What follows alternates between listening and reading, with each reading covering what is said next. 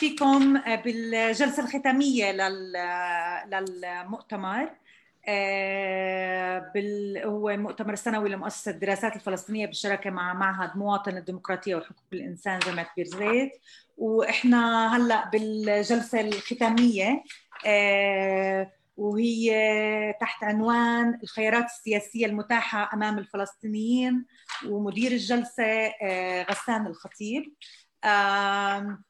غسان الخطيب هو أستاذ مساعد وعضو هيئة أكاديمية في دائرة الفلسفة والدراسات الثقافية، وأستاذ الدراسات الدولية في جامعة بيرزيت، حائز على شهادة دكتوراه في السياسة في الشرق الأوسط من جامعة درم، ومؤلف كتاب السياسة الفلسطينية وعملية سلام الشرق الأوسط، الإجماع والتنافس ضمن الوفد الفلسطيني المفاوض، الصادر عن مؤسسة الدراسات الفلسطينية في بيروت سنة 2014. شغل منصب مدير المركز الإعلامي الحكومي ووزير العمل الفلسطيني ووزير التخطيط.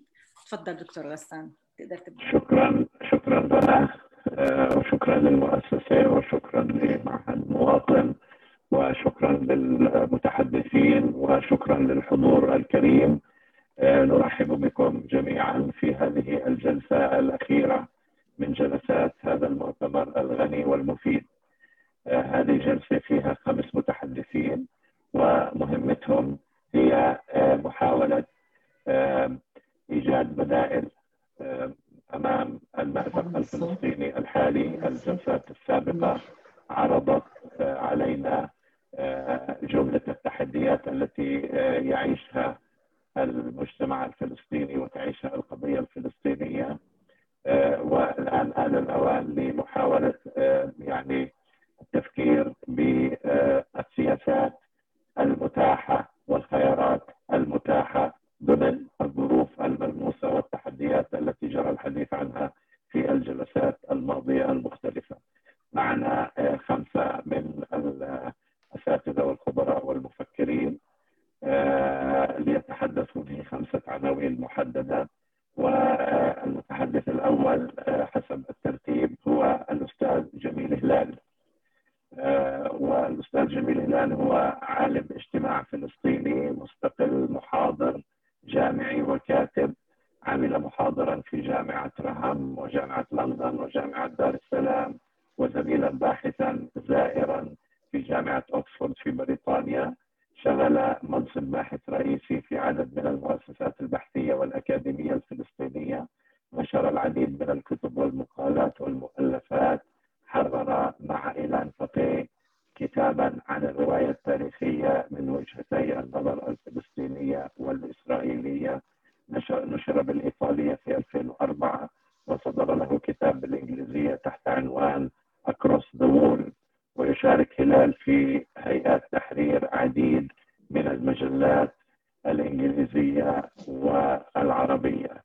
العنوان الذي سيحدثنا به الأستاذ جميل هلال هو إعادة الاعتبار للمسألة الفلسطينية، إذ كثيرا ما نمر في هذه الفترة باصطلاح تهميش القضية الفلسطينية، وأن القضية الفلسطينية لم تعد على رأس جدول الأولويات في المنطقة وفي العالم.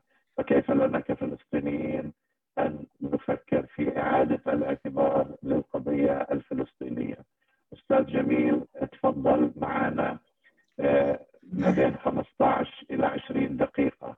اوكي، لا بجوز اكال بس معلش الصوت عندك بده فحص لانه مش كثير واضح. الصوت عن مين؟ غسان الخطيب، دكتور غسان الخطيب. صوته مبحوح غسان، مظبوط. اوكي تمام. انا فينا بلش ولا؟ تفضل بلش. ايه بس اوكي، بس احمد مسكر او الكل مسكر تليفون. هو أنا بدي أميز بالبداية شوي بين القضية وبين السؤال. أنا بدي أحكي عن السؤال، المسألة الفلسطينية مش القضية الفلسطينية، لأنه القضية بتخص شعب، والقضية موجودة ما دام هذا الشعب موجود ويتبنى قضيته. السؤال أوسع شوي، يعني ممكن يكون مطروح على صعيد دولي، من زاوية أخلاقية، من زاوية سياسية، من زاوية أخرى، بغض النظر عن قضية هذا الشعب وذاك. وأنا بدي أركز على المسألة الفلسطينية، وفهم كيف نفهم المسألة الفلسطينية، وكيف عدنا نفهم المسألة الفلسطينية، وشو بترتب على هذا الفهم. وبدي أحكي بشكل يعني رؤوس أقلام، الموضوع كبير، وأنا كتبت مقال راح ينشر بالموضوع، بدخل بشوية تفاصيل. النقطة الأولى، أنا بتقديري أو بتقييمي إنه المسألة الفلسطينية هي وليدة استعمار استيطاني مستمر أنتج جملة من الظواهر اللي لا زالت مستمرة، منها التمييز العنصري، التطهير العرقي، رأسمالية عنصرية، وتم ذلك بدعم ومساندة من إمبراطوريات كبيرة في العالم، منها بريطانيا ثم بعدين الولايات المتحدة. على هذا الفهم، وهذا طبعا بيختلف عن الفهم السائد، إنه احتلال، المسألة الفلسطينية تتلخص باحتلال، واحتلال محدود للأراضي اللي احتلت عام 67، يعني الضفة وغزة. وترتب على هذا الفهم الثاني، فهم إنه المسألة الفلسطينية تتلخص بوجود احتلال، وحلها يتم بإزالة هذا الاحتلال عن الضفة وغزة وبناء دولة فلسطينية. طبعا هذا الفهم قاصر، وبرأيي قاصر لأنه بيختزل الاحتلال بس للضفة وغزة، وقاصر لأنه بشكل واعي أو غير واعي، وعلى الأغلب في معظم الأحيان غير واعي فلسطينيا، هو يعترف بالرواية الصهيونية، إنه الصهيونية هي حركة تحرر، وبالتالي وهذا ناتج كذلك شفناه في اعتراف منظمة التحرير بالحق إسرائيل في الوجود. شو يعني حق إسرائيل في الوجود؟ يعني روايتها التاريخية تعتمد على درجة من الصحة أو مقبولة لدينا كشعب فلسطيني. هذا الملاحظة الأولى. أنا بدي أحكي شيء 7 ملاحظات باختصار شديد. هاي الملاحظة الأولى. الملاحظة الثانية واللي بتنطلق من هاي الملاحظة، إنه حل الدولتين أنا رأيي عاد مطلوب فلسطينيا، وتحديدا من النخب السياسية الفلسطينية، مغادرة هذا الرهان على حل الدولتين، لأنه هاي النخب أعتقد فينا نوصفها من أنها تعيش حالة إنكار للواقع، إنه ما عاد في حل دولتين لأسباب بديش أذكرها، مش بس الاستيطان، بس الواقع المعاش حاليا، والموقف الإسرائيلي والموقف الأمريكي وموقف التطبيع اللي عم يجري عربيا بتسارع هذه الأيام. النقطة بمعنى أنه المسألة الفلسطينية لا تختزل باحتلال، وبنركز، أنا رأيي راح أركز على أنها مسألة حرية وعدالة، وحل الدولتين أو حل الدولة في الضفة الغربية وقطاع غزة لا يستجيب لذلك، ليس له علاقة لا بالعدالة ولا بالحرية، الحرية للشعب الفلسطيني. النقطة الثالثة اللي بدي أذكرها هون، إنه التعويل على التدويل اللي سائد لدى النخب السياسية الفلسطينية هو تعويل على المراكز الدولية. يعني تعويل على شو؟ تعويل على الدول تغيير موقفها، وتعويل على المؤسسات الدولية اللي هي معروفة سواء تبع الأمم المتحدة أو غيرها، وبما في ذلك الدول العربية والجامعة الدول العربية والى آخره. وهذا التعويل حجب عنا أهمية بناء علاقات مع قوى وحركات تتبنى قيم الحرية والعدالة لها قضايا تتصل بالمساواة والعدالة، مثل الظاهرة اللي حق السود في الحياة، واللي هو حركة السود في أمريكا مثلا، ومنظمات نسائية ومنظمات نقابات عمالية، منظمات طلابية إلى آخره، اللي اندلت على جزء منهم BDS حركة المقاطعة، وكان لذلك نتائج إيجابية، والتي لا زالت السلطة الفلسطينية ومؤسسات منظمة التحرير التي لا زالت قائمة بعيدة عن فهم من أين يؤكل الكتف، كيف يمكن تغيير ميزان القوى على الصعيد الدولي. لا يتم عبر رهان على الدول والمؤسسات الدولية والعمل الدبلوماسي، بدها عمل على صعيد خلال المجتمع المدني. هاي النقطة الثالثة. النقطة الرابعة بحكي باختصار حتى ألتزم بالوقت. نحن بحاجة إلى إعادة بناء حركة سياسية فلسطينية، لأنه أنا زي ما بوصف في كتاباتي إنه الحقل السياسي الوطني الفلسطيني تفكك إلى حقول. كل حقل صار بيشتغل لحاله، غزة لحال، الضفة لغاية 48 لحال، فلسطين بالأردن، سوريا بالخارج، تكتلات تعمل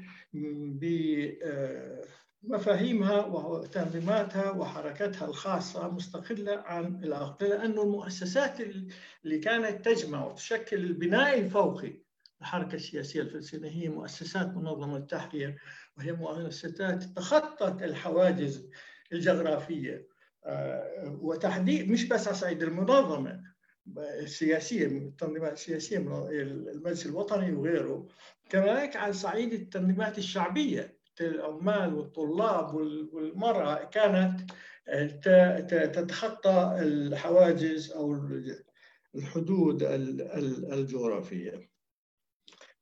لأنه بدون إعادة بناء، المطلوب إعادة بناء الحركة الوطنية الفلسطينية وإعادة تشييد الحقل السياسي الفلسطيني ليشمل كل التجمعات الفلسطينية، كل مكونات الشعب الفلسطيني، أن تكون ممثلة في هذا الإطار الجامع اللي كان مثل منظمة التحرير، ثم منظمة هي اختزلت وصارت تابعة هي أكثر للسلطة من إما يكون العكس، والمؤسسات صارت يعني محطوطة على جنب، والقرار تؤخذ من أفراد وخارج المؤسسة. زي ما بنعرف هلا اللي بيأخذ القرار شخص أو شخصين أو ثلاث، مجموعة تأخذ هي القرارات، وأحيانا بتعمل اجتماعات وبتعمل في مؤسسات، بس هاي المؤسسات ليس لها دور ولا بالتنفيذ ولا بالقرار الفعلي. هذا يجب أن ينتهي إذا بدنا نعيد للمسألة الفلسطينية رونقها ودورها ووزنها وثقلها، سواء على الصعيد الفلسطيني نفسه أو على الصعيد العربي أو الصعيد الدولي. الشيء الخامس اللي لابد من ذكره هو إعادة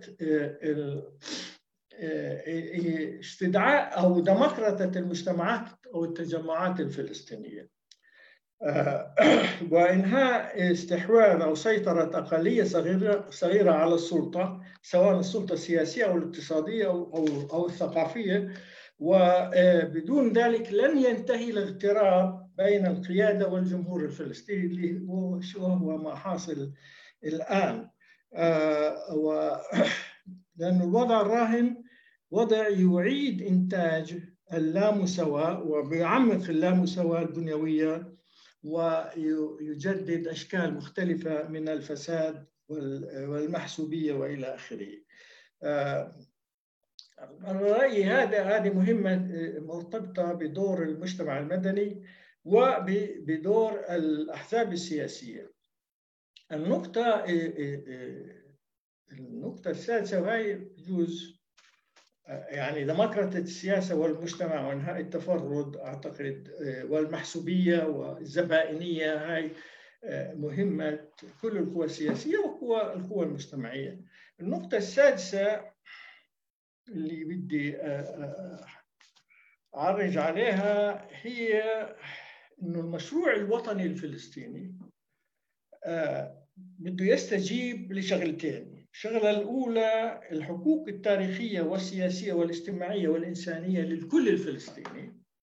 طبعا التباينات بين هموم ومشكلات كل تجمع هذه تبقى قائمة، وهي من مهمة القيادات المحلية لكل تجمع.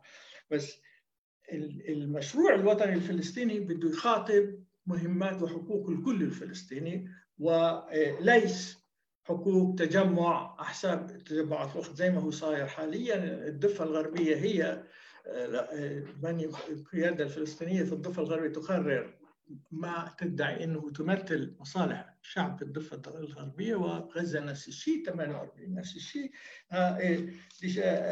بديش أتحدث كثيرا، أنه هذا أعتقد معروف للجميع. النقطة الثانية غير مخاطبة الحقوق المالية التاريخية والسياسية والاجتماعية والإنسانية للكل فلسطيني، في هاي قضية لابد من التطرق لها، إنه في المستقبل المشروع الوطني الفلسطيني أين هو شو بدنا نعمل، أو شو مطلوب، أو أين موقع اليهود الإسرائيليين. أنا بحكي إن اليهود الإسرائيليين موجودين الآن في إسرائيل من مشروعنا. كيف بدنا نخاطبهم؟ هل مطلوب إنه يحملوا حالهم ويرجعوا بس؟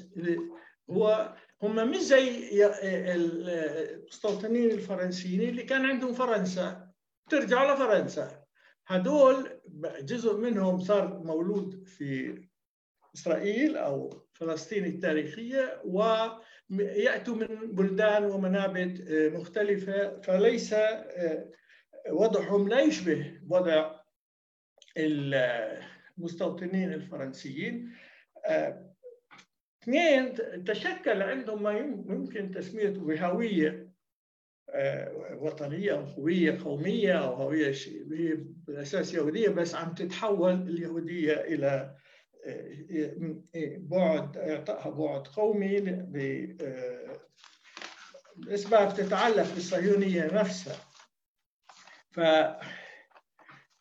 وطرح هذا بترتب عليه بدنا نطرح مشروع دولة ديمقراطية علمانية لكل الفلسطينيين، بما فيها الفلسطينيين اللي بالخارج، يعني اللاجئين، واليهود المقيمين، اليهود القائمين في إسرائيل. شرط طبعا هذا بترتب عليه إذا بدنا نعمل مساومة تاريخية احنا مستعدين نعيش معاهم، شرط انه يتخلوا عن الصهيونيه كايديولوجيه وكمؤسسات وكممارسه. انا رايي هذا الشرط اللي لابد منه، وبده ينطرح. هذا بده ينطرح عليهم، وبده ينطرح على العالم، وعلى بما فيها اليهود اللي خارج اسرائيل، اللي هم مش مطروح عليهم يكونوا جزء من هاي الدوله الديمقراطيه اللي تفصل العلمانية بمعنى فصل الدين عن الدولة. وجزء من هذا الطرح هو يستند إلى أنه في واقع جديد تشكل على أرض فلسطين التاريخية. الآن لما ننظر إلى أرض فلسطين التاريخية، نص أو بجوز أكثر شوي من نص الموجودين هم الشعب الأصلاني، الشعب الفلسطيني. ففي أكثر من 50% فلسطينيين على فلسطين التاريخية، والبقية هم يهود إسرائيليين. وهذا وضع شوي فريد، ما كانش لا بالجزائر ولا شوي بيختلف كمان عن الوضع اللي تشكل في الدول اللي قامت على الاستيطان الاستعماري زي أمريكا وكندا وأستراليا. وعلى فكرة كلها بتدعم إسرائيل لهذا السبب، لأنه هي دول قامت على الاستعمار الاستيطاني. مش عشان هيك العيال بيصير طب ليش كندا بتدعم اسرائيل، وليش استراليا بتدعم اسرائيل، وليش امريكا بتدعم؟ جزء منها لانه هي دول تشكلت بنفس الطريقه اللي تطرح اسرائيل تشكلت فيها، مع الفارق انه بامريكا الشعب الاصلاني همش او بيد او اختفى. نفس الشيء بكندا ونفس الشيء باستراليا. بالنسبه لاسرائيل الشعب الفلسطيني لا زال قائم. قائم ديموغرافيا كانه بده يقول لي اوقف خلص بس 3 دقائق. مش عم بسمع صوتك غسان بس فهمت عليك.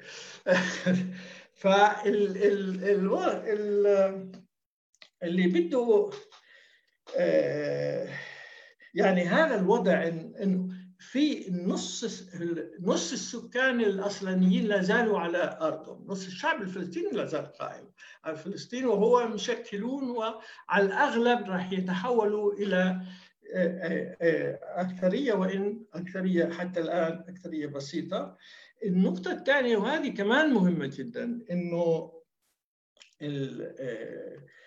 الوطنيه الفلسطينيه لا زالت تتمتع بحيويه كبيره، سواء داخل فلسطين بين الفلسطينيين أو بين الفلسطينيين في الخارج. يعني إسرائيل فشلت في جزئين من مشروعها، مشروع إبادة الشعب الفلسطيني وطرده عن أرضه، ومشروع إبادة الوطنية الفلسطينية اللي أنا رأيي لا زالت حيوية جدا دهرها. الشيء الثالث، الاعتبار الثالث اللي بيستحق التفكير هو إنه إسرائيل نفسها تكوينها تكوين تعددي على الصعيد الأثني، على الصعيد القومي، على الصعيد الطبقي، على الصعيد في استقطاب ديني علماني، ومن هنا حتى الأحزاب مشكلة على أساس أثني أو قومي.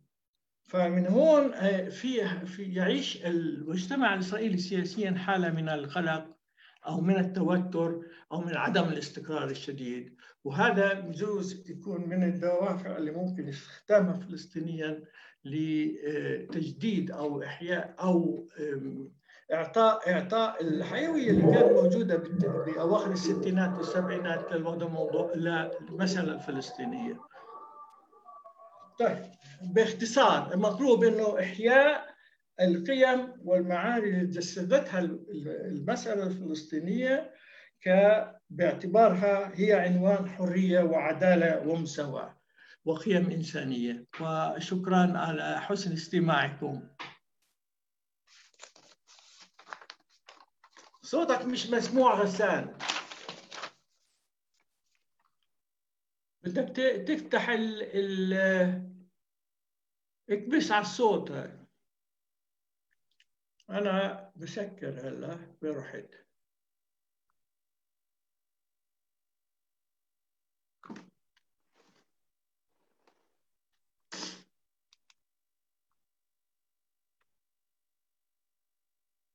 غسان صوتك مش مسموع، بعرفش ليش. وين راحت رنا؟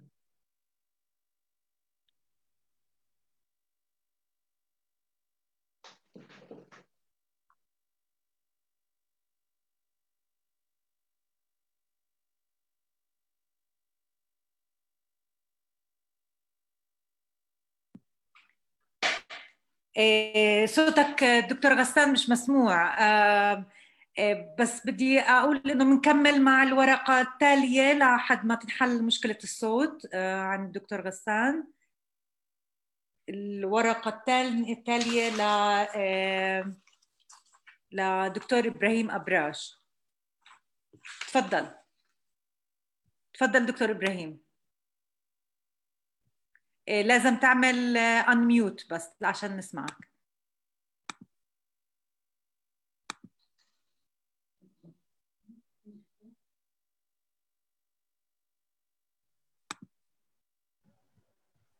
سامعيني؟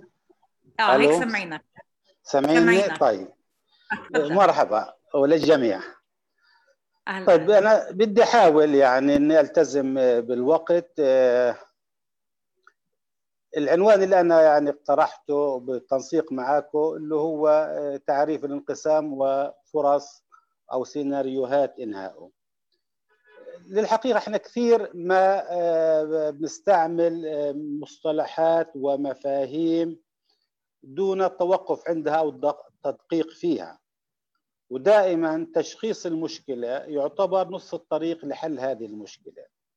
وديش أرجع إلى كثير من المفاهيم والمصطلحات اللي استعملناها في منتصف الستينيات ولليوم بنستعملها، مع انه العالم كله بتغير، وضعنا بتغير والاقليم والنظير، ولسه بنعيد وبنستعمل نفس المصطلحات ونفس المفاهيم اللي اصبحت حقيقه متجاوزه. وهنا بدي ادخل لموضوع الانقسام.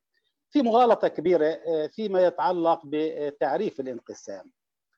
الشيء اللي بروج عند العامة وعند كثير حتى من الكتاب إنه الانقسام هو نتيجة خلاف بين فتح وحماس، وبالتالي إذا ما أنهي هذا الخلافات، انتهت الخلافات بين فتح وحماس، ينتهي الانقسام.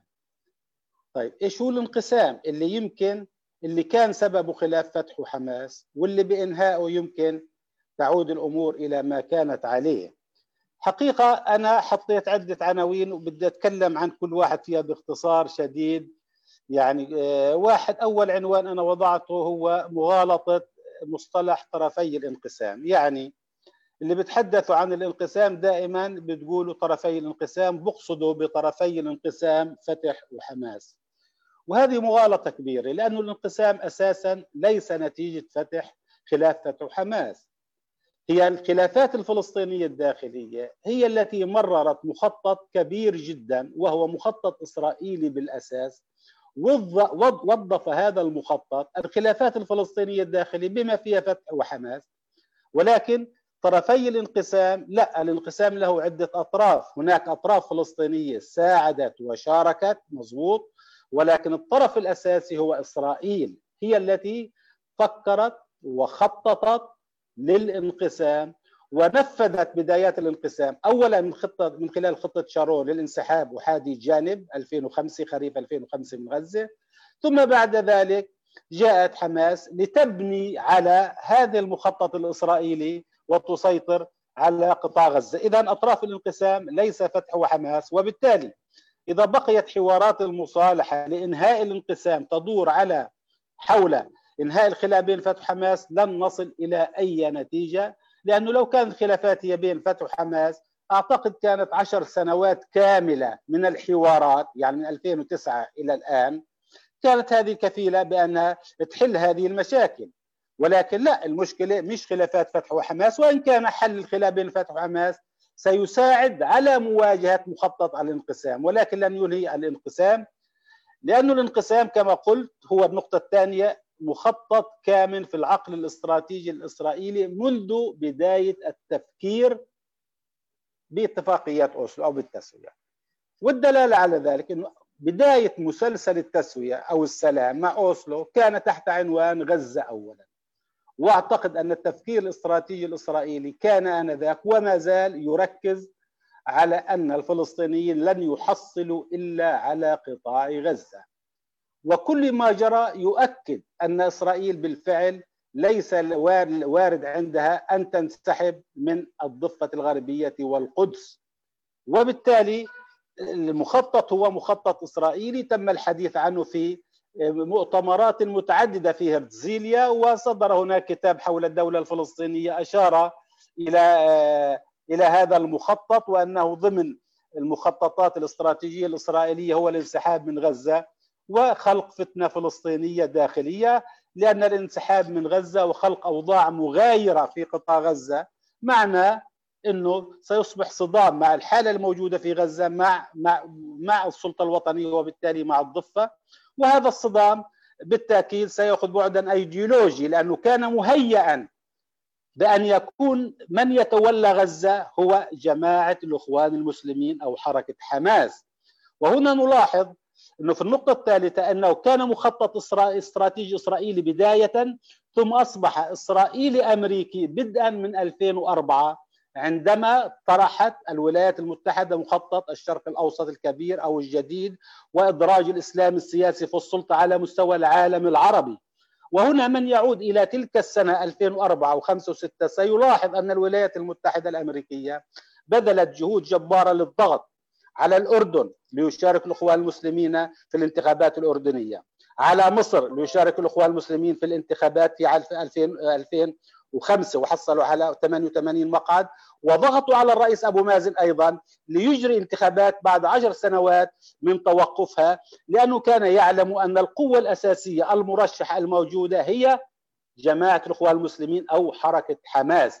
وهنا أصبح هذا مخطط إسرائيلي مع أمريكي مع الإخوان المسلمين، وكان عراب هذا المخطط، تنفيذ هذا المخطط، هي قطر. وزير خارجية قطر السابق هو الذي تكفل في هذا الأمر، وما زالت قطر إلى اليوم هي العرابة لتكريس الانقسام وتثبيت سلطة حماس في قطاع غزة. إذن هو مخطط أساسا إسرائيلي أمريكي إقليمي بمساندة ومساعدة للأسف عن جهل أو عن وعي أطراف فلسطينية. ربما حماس مشارك أساسي في هذا المخطط من خلال الإخوان المسلمين، ولكن أيضا السلطة وحركة فتح هي مشارك بغير وعي، بدون وعي، نتيجة ممارسة مجموعة من الأخطاء قبل سيطرة حماس على قطاع غزة وبعد سيطرة حماس على قطاع غزة. وبالتالي أي حديث اليوم عن إنهاء الانقسام يطرح تساؤل: ننهي ماذا؟ ما هو الانقسام الذي ننهيه؟ هل هو الانقسام الأيديولوجي بين فتح وحماس، أي بين مشروع إسلامي ومشروع وطني؟ هل هو إنهاء الانقسام الجغرافي بين غزة والضفة؟ هل إنهاء الانقسام يعني إنهاء الخلافات السياسية بين حماس والسلطة والصراع على السلطة؟ إذن علينا أن نحدد ما هو الانقسام الذي نريد أن ننهي هذا الانقسام. وهذه مشكلة حقيقة كانت معروفة وفي ظني وواردة عند المتحاورين من فتح وحماس. كانوا يعلموا أن المشكلة الانقسام وانهاء الانقسام ليست في يدهم، وأنهم مجرد أدوات، ولكن كانوا يكابروا ويعاندوا ولا يعترفوا بالحقيقة أنه مخطط إسرائيلي استدرجوا له جميعا، استدرجوا له ووقعوا في هذا المخطط أو في هذا الفخ، وبالتالي لا يستطيع أن يواجهوا الجمهور ويقولوا إننا تآمرنا وتخاذلنا وساعدنا إسرائيل في هذا المخطط، وهو مخطط الانقسام. الآن طيب كيف سننهي الانقسام؟ يعني سينا حوارات كيف سننهي الانقسام؟ في اعتقاد، في رأيي حتى لا أريد أن أطيل، إنه إما الحديث عن انهاء الانقسام، وهنا يعني أريد أن أتكلم عن الانقسام يعني الانفصال بين غزة والضفة الجغرافي، وإعادة توحيد غزة والضفة في إطار سلطة واحدة وحكومة واحدة. إذا كان المقصود بإنهاء الانقسام إعادة توحيد غزة والضفة في إطار سلطة واحدة وحكومة واحدة، وأقصد هنا بالسلطة هي سلطة الحكم الذاتي، فإن هذا الإنهاء لن يكون إلا ضمن معادلة تسوية سياسية وبموافقة إسرائيلية، لأن أي سلطة ستنتج عن ذلك لا يمكن أن تستمر وتعيش إلا في إطار الموافقة الإسرائيلية، وإلا كيف سيسمح بالتواصل بين غزة والضفة وتمارس أي سلطة يعني مهامها أو أي حكومة مهامها؟ حتى الانتخابات ليست مخرجا. يعني الآن تطرح قضية الانتخابات، طيب نفرض جرى انتخابات وفازت فتح أو فازت حماس وتشكلت حكومة، سواء كانت حكومة وحدة وطنية أو أي شكل من الأشكال، كيف ستمارس هذه الحكومة المنبثقة على الانتخابات صلاحياتها كاملة في غزة والضفة بدون الالتزام باتفاقيات أوسلو وبالشروط المفروضة على السلطة؟ إذن إنهاء الانقسام السيناريو الأول، إما أن نريد أن ننهي الانقسام في إطار استمرارية السلطة والتمسك بالسلطة، وهذا يعني أن يكون هذا في إطار تسوية سياسية. هناك خيارات أخرى لإنهاء الانقسام إذا أردنا بالفعل أن نتجاوز ذلك، أن ننهي الانقسام بمعنى في إطار إعادة بناء وتوحيد، إعادة بناء وتفعيل منظمة التحرير الفلسطينية. ننسى السلطة ونشتغل على منظمة التحرير الفلسطينية. إذا في هذه الحالة يمكن أن نحقق الوحدة الوطنية وننهي الانقسام النفسي والمجتمعي والسياسي بين مكونات الشعب الفلسطيني.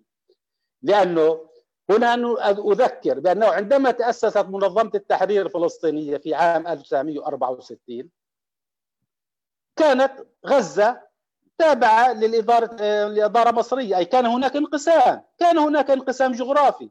غزة تابعة للإدارة مصرية، الضفة الغربية كان جزء من الأردن، والشتات هو الشتات، وفلسطيني 48 كما هو الحال. ومع ذلك استطعنا أن نكون مشروعا وطنيا ونؤسس منظمة التحرير حظيت باحترام كل العالم بالرغم من واقع الفصل أو الانفصال الجغرافي.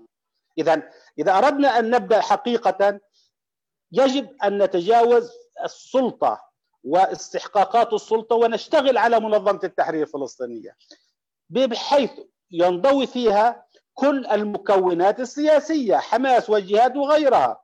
وهنا أذكر بالولادة الثانية لمنظمة التحرير الفلسطينية 68-69. في الولادة الثانية لمنظمة التحرير الفلسطينية كانت منظمة التحرير الفلسطينية بها بعض المكونات، يعني حركة فتح وبعض المستقلين، ثم يعني قبل الولادة كان فيها مستقلين وكان هناك أحمد الشقير، وكانت فصائل العمل الفدائي خارج منظمة التحرير، ولكنها انضوت بالولادة في 68 دخلت في منظمة التحرير واصبحت جزء من منظمة التحرير، واصبحت منظمة التحرير تشمل كل الشعب الفلسطيني. اذا هذا سيناريو ان نتوحد في اطار منظمة التحرير، ومنظمة التحرير الجديدة المتجددة هي التي تتولى معالجة القضية او المسألة الفلسطينية كما يسميها الاستاذ جميل، هي التي تعالجها، تتصدى للانقسام، تتصدى للاستيطان، تعيد تصويب علاقاتنا مع العالم العربي، تعيد التواصل مع كل تجمعات الشعب الفلسطيني في كل أماكن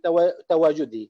إذن في هذه الحالة لن يكون فيتو إسرائيلي أو أمريكي بنفس الدرجة الموجودة على توحيد السلطة غزة والضفة في إطار سلطة واحدة، لأن الشعب الفلسطيني يمكن أن يدعو إلى اجتماع خارج الأراضي المحتلة تستضيفه ويعيد توحيد الشعب الفلسطيني. إذن هذا سيناريو من السيناريوهات. أنا طرحت أيضا سيناريو آخر إذا كان هذه الأمر مش وهذا طرحته في إطار يعني الانتقال، وهذا ربما يعني فرصة، يعني أنا طرحتها وكتبتها في مقال أكثر من مرة، وهي الدولة الفيدرالية. فلسطين تصبح دولة فيدرالية، ولا أقول كونفدرالية بين غزة والضفة يعني دولتين، لا، فيدرالية، بمعنى أنه ترسخت هناك حالة وخصوصية في قطاع غزة، وهناك حالة وخصوصية للفلسطينيين أيضا في الضفة الغربية، وهناك حالة وخصوصية في فلسطين 48 كمان.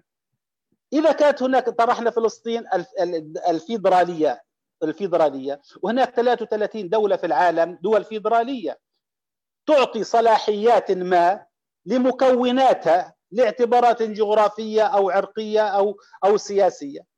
إذا كانت هنا اتفقنا على فلسطين فيدرالية، يمكن التفكير بأن تكون هناك إدارة في قطاع غزة وإدارة في الضفة الغربية لها مرجعية واحدة، رئيس واحد، برلمان واحد، سياسة خارجية واحد، ولكن منح بعض الخصوصيات بسبب الفصل الجغرافي بين الطرفين لقطاع غزة. هذا الأمر يحتاج بالتأكيد إلى تعديل في القانون الأساسي، ويحتاج إلى يعني جرأة حقيقة على الخروج من نفس مربع التفكير العبثي أو العدمي الذي يقول المصالحة يجب إعادة الأمور إلى ما كانت عليه، ولا أعرف ما هي الأمور التي كانت عليها قبل الانقسام، كيف نعيد الأمور التي كانت عليها قبل الانقسام. هناك خيارات أخرى يعني الآن وهي شيء مؤقت وهو الواقع للأسف يعني، وحتى ما استشفه من التحركات المصالحة الأخيرة ولقاء الرجوب مع العاروري وهذا التناغم الجديد بينهما، يعني بعد ما كانت حماس ملعونة وحماس هي السبب في تدهور الحالة السياسية وكذا كذا، أصبح هناك تناغم وقبول متبادل بين الطرفين. هل هذا مؤشر على اعتراف بإدارة مؤقتة للانقسام؟ انه تعالوا نتفاهم، يا غزه خليك يا حماس انت في غزه، والسلطه خليك في الضفه، وديروا الانقسام ونتفاهم على بعض القضايا الخلافيه الجانبيه، ولكن خلي كل واحد في مكانه الى ان يغير الله امرا يعني، او تتغير الظروف الاقليميه والعربيه. هذا خيار يعني اعتقد انه الطبقه السياسيه المأزومه في غزه والضفه، الطبقه السياسيه المأزومه تفكيرها يتجه في هذا الاتجاه، لأنه تفكير المأزوم والفاشل أنه يريد أن يحافظ على الوضع القائم في هذا السياق. هناك سيناريو آخر وهو ربما يعني لمح إليه الرئيس أبو مازن أكثر من مرة عندما تحدث عن تسليم المفاتيح، أشار إلى فكرة تسليم المفاتيح، وتعال يا إسرائيل أنت استلم المهام. هذا كمان خيار مطروح.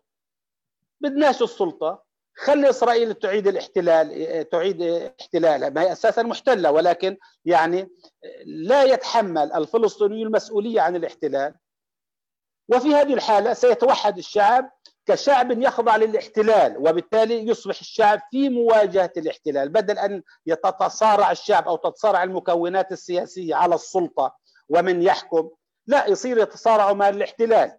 ولكن ثمن هذا السيناريو يحتاج إلى إقرار بأن السلطة أصبحت عبء على الحالة الوطنية الفلسطينية، ويجب أن نتحرر من عبء السلطة. هذا لا يجد قبولا الآن، يعني حتى عند قيادات كثيرة من منظمة التحرير والفتح نجد كثير من القيادات الفتحوية وفي منظمة التحرير بتقول أن السلطة لا، مكسب وطني ويجب أن نتمسك فيه. طيب تتمسكوا بإيش؟ إيش هي السلطة اللي تتمسكوا فيها؟ هناك يعني أيضا إذا هذا خيار أنه ما يسمى قلب الطاولة، خلص فيش سلطة بنرجع شعب متوحد في إطار الاحتلال.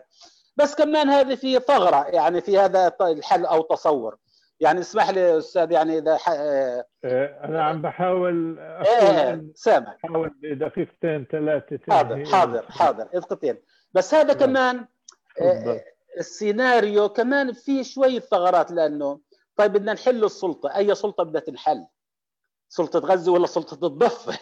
بالتأكيد الحديث يدور عن حل السلطة الوطنية في الضفة. طب سلطة غزة حتستمر سلطة غزة، وبالتالي ستتحول سلطة غزة هي الدولة الفلسطينية. عشان هيك حركة حماس مش كثير يعني قلقانة أو زعلانة لأن وضع السلطة في الضفة مأزوم أو وضع الرئيس مأزوم، لا، هي بتعتبر إذا حلت السلطة معنى هذا أنه مشروع السلام الفلسطيني فاشل، منظمة التحرير فاشلة، إذا الدولة الفلسطينية هي في غزة، وهذه فرصة تستغلها إسرائيل وأمريكا، ويقولوا تريدون دولة فلتكن دولة غزة، اعملوا دولة في غزة. هناك آخر ملاحظة وهو الطرح اللي بروج له البعض في الفترة الأخيرة، وهو الحديث عن دولة فلسطينية واحدة، نسميها ثنائية القومية، الدولة اللائكية العلمانية كما طرحت في بداية السبعينات في إطار منظمة التحرير. بس كمان هذا يحتاج إلى جهد ويحتاج إلى نضال كبير جدا. طيب أنت مش قادر تقنع إسرائيل أنها تنسحب من بعض المناطق في الضفة أو من الضفة اللي يقيم دولة في الضفة وغزة، بدك تقنعها أنها تنهي هويتها الصهيونية اليهودية وتقبل أنها تتعايش مع نصف ساكنة فلسطين التاريخية من الفلسطينيين والعرب. أيضا هذا تحدي كبير بجميع الحالات، وأنا هنا أقول في مأزق، في تحدي كبير، في مأزق كبير، ولكن أقول المأزق الخلل في الطبقة السياسية الفلسطينية، في الأحزاب السياسية الفلسطينية، وليس في عدالة القضية. عدالة القضية ثابتة، المأزق في الطبقة السياسية. إن لم تتغير الطبقة السياسية لن نخرج من مأزق، لا الانقسام ولا المأزق الكلي الذي يواجه الحالة الوطنية. وشكرا لكم. شكرا دكتور إبراهيم، بتأمل أنه هاي المرة صوتي مسموع. لا سامعك كويس وواضح. شكرا لمداخلتك، وأعتذر عن الخلل في الصوت، وهذا الخلل أعاق أنه نقوم بواجبنا ونعرف على الدكتور إبراهيم أبراش، رغم أنه طبعا معروف للجميع، ولكن بنقول أنه الدكتور إبراهيم أبراش حائز على شهادة دكتوراه في القانون العام والعلوم السياسية، ورئيس مجلس أمناء جامعة الأزهر. شغل عدة مناصب في الجامعة، منها رئيس قسم علم الاجتماع والعلوم السياسية وعميد كلية الآداب. له عدد من المؤلفات الأكاديمية والسياسية والبحثية، وكان وزيرا للثقافة في الحكومة الفلسطينية الثالثة عشر قبل أن يستقيل منها. وحدثنا في هذه المداخلة على موضوع الانقسام، وأشكرك دكتور إبراهيم لأنك أشرت إلى موضوع يغيب كثيرا، وهو العامل الإسرائيلي. يعني عند الحديث عن الانقسام بالطبع في عوامل فلسطينية ومهمة وأساسية، ولكن في عامل إسرائيلي يجري تغييبه، وهذا يعيق إمكانية المعالجة. الآن بدنا ننتقل إلى المتحدث الثالث، وهو الأستاذ داود التلحمي. الأستاذ داود التلحمي عمل في مجال الأبحاث والصحافة، وله العديد من الكتابات السياسية والتاريخية في منابر فلسطينية وعربية، وعدد من المؤلفات كان آخرها اليسار والخيار الاشتراكي الصادر عن مؤسسة مواطن سنة 2008، وكذلك كتاب الفكر والدولة، صراع الحضور الفلسطيني في زمن الانتكاسات، وهو صادر عن مؤسسة الدراسات الفلسطينية. في هذا المؤتمر أستاذنا وصديقنا الأستاذ داود التلحمي بده يحدثنا تحت عنوان لا حلول سريعة للصراع ولا بد من استراتيجية طويلة الأمد. تفضل أستاذ داود. شكرا دكتور غسان، وتحياتي للأصدقاء جميعا. أنا سأقرأ المادة قراءة في محاولة للتقيد بالزمن. الاستعصاء الذي تواجهه مسيرة التحرر الفلسطينية لن يتم تجاوزه باستبدال هدف الدولة الصغيرة في الأراضي المحتلة عام 67 بهدف آخر، ذلك أن الاستعصاء لا علاقة له بالهدف المحدد، وإنما يعود لعدم تحقق التغيير الضروري في ميزان القوى في أي وقت من الأوقات، بحيث ترغم إسرائيل على إنهاء احتلالاتها.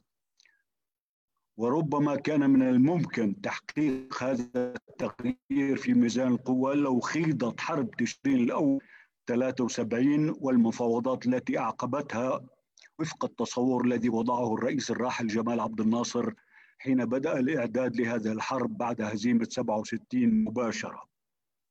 بين قوسين، تحرير كل الأراضي العربية المحتلة في حرب 67 وليس سيناء فقط. لكن خلفه أنور السادات أدار الحرب والمفاوضات في سياقات مختلفة انتهت بعقد صفقة مصرية إسرائيلية منفردة تعلقت حصرا بمصير سيناء، وهو ما أضعف الأطراف العربية الأخرى بما فيها الطرف الفلسطيني.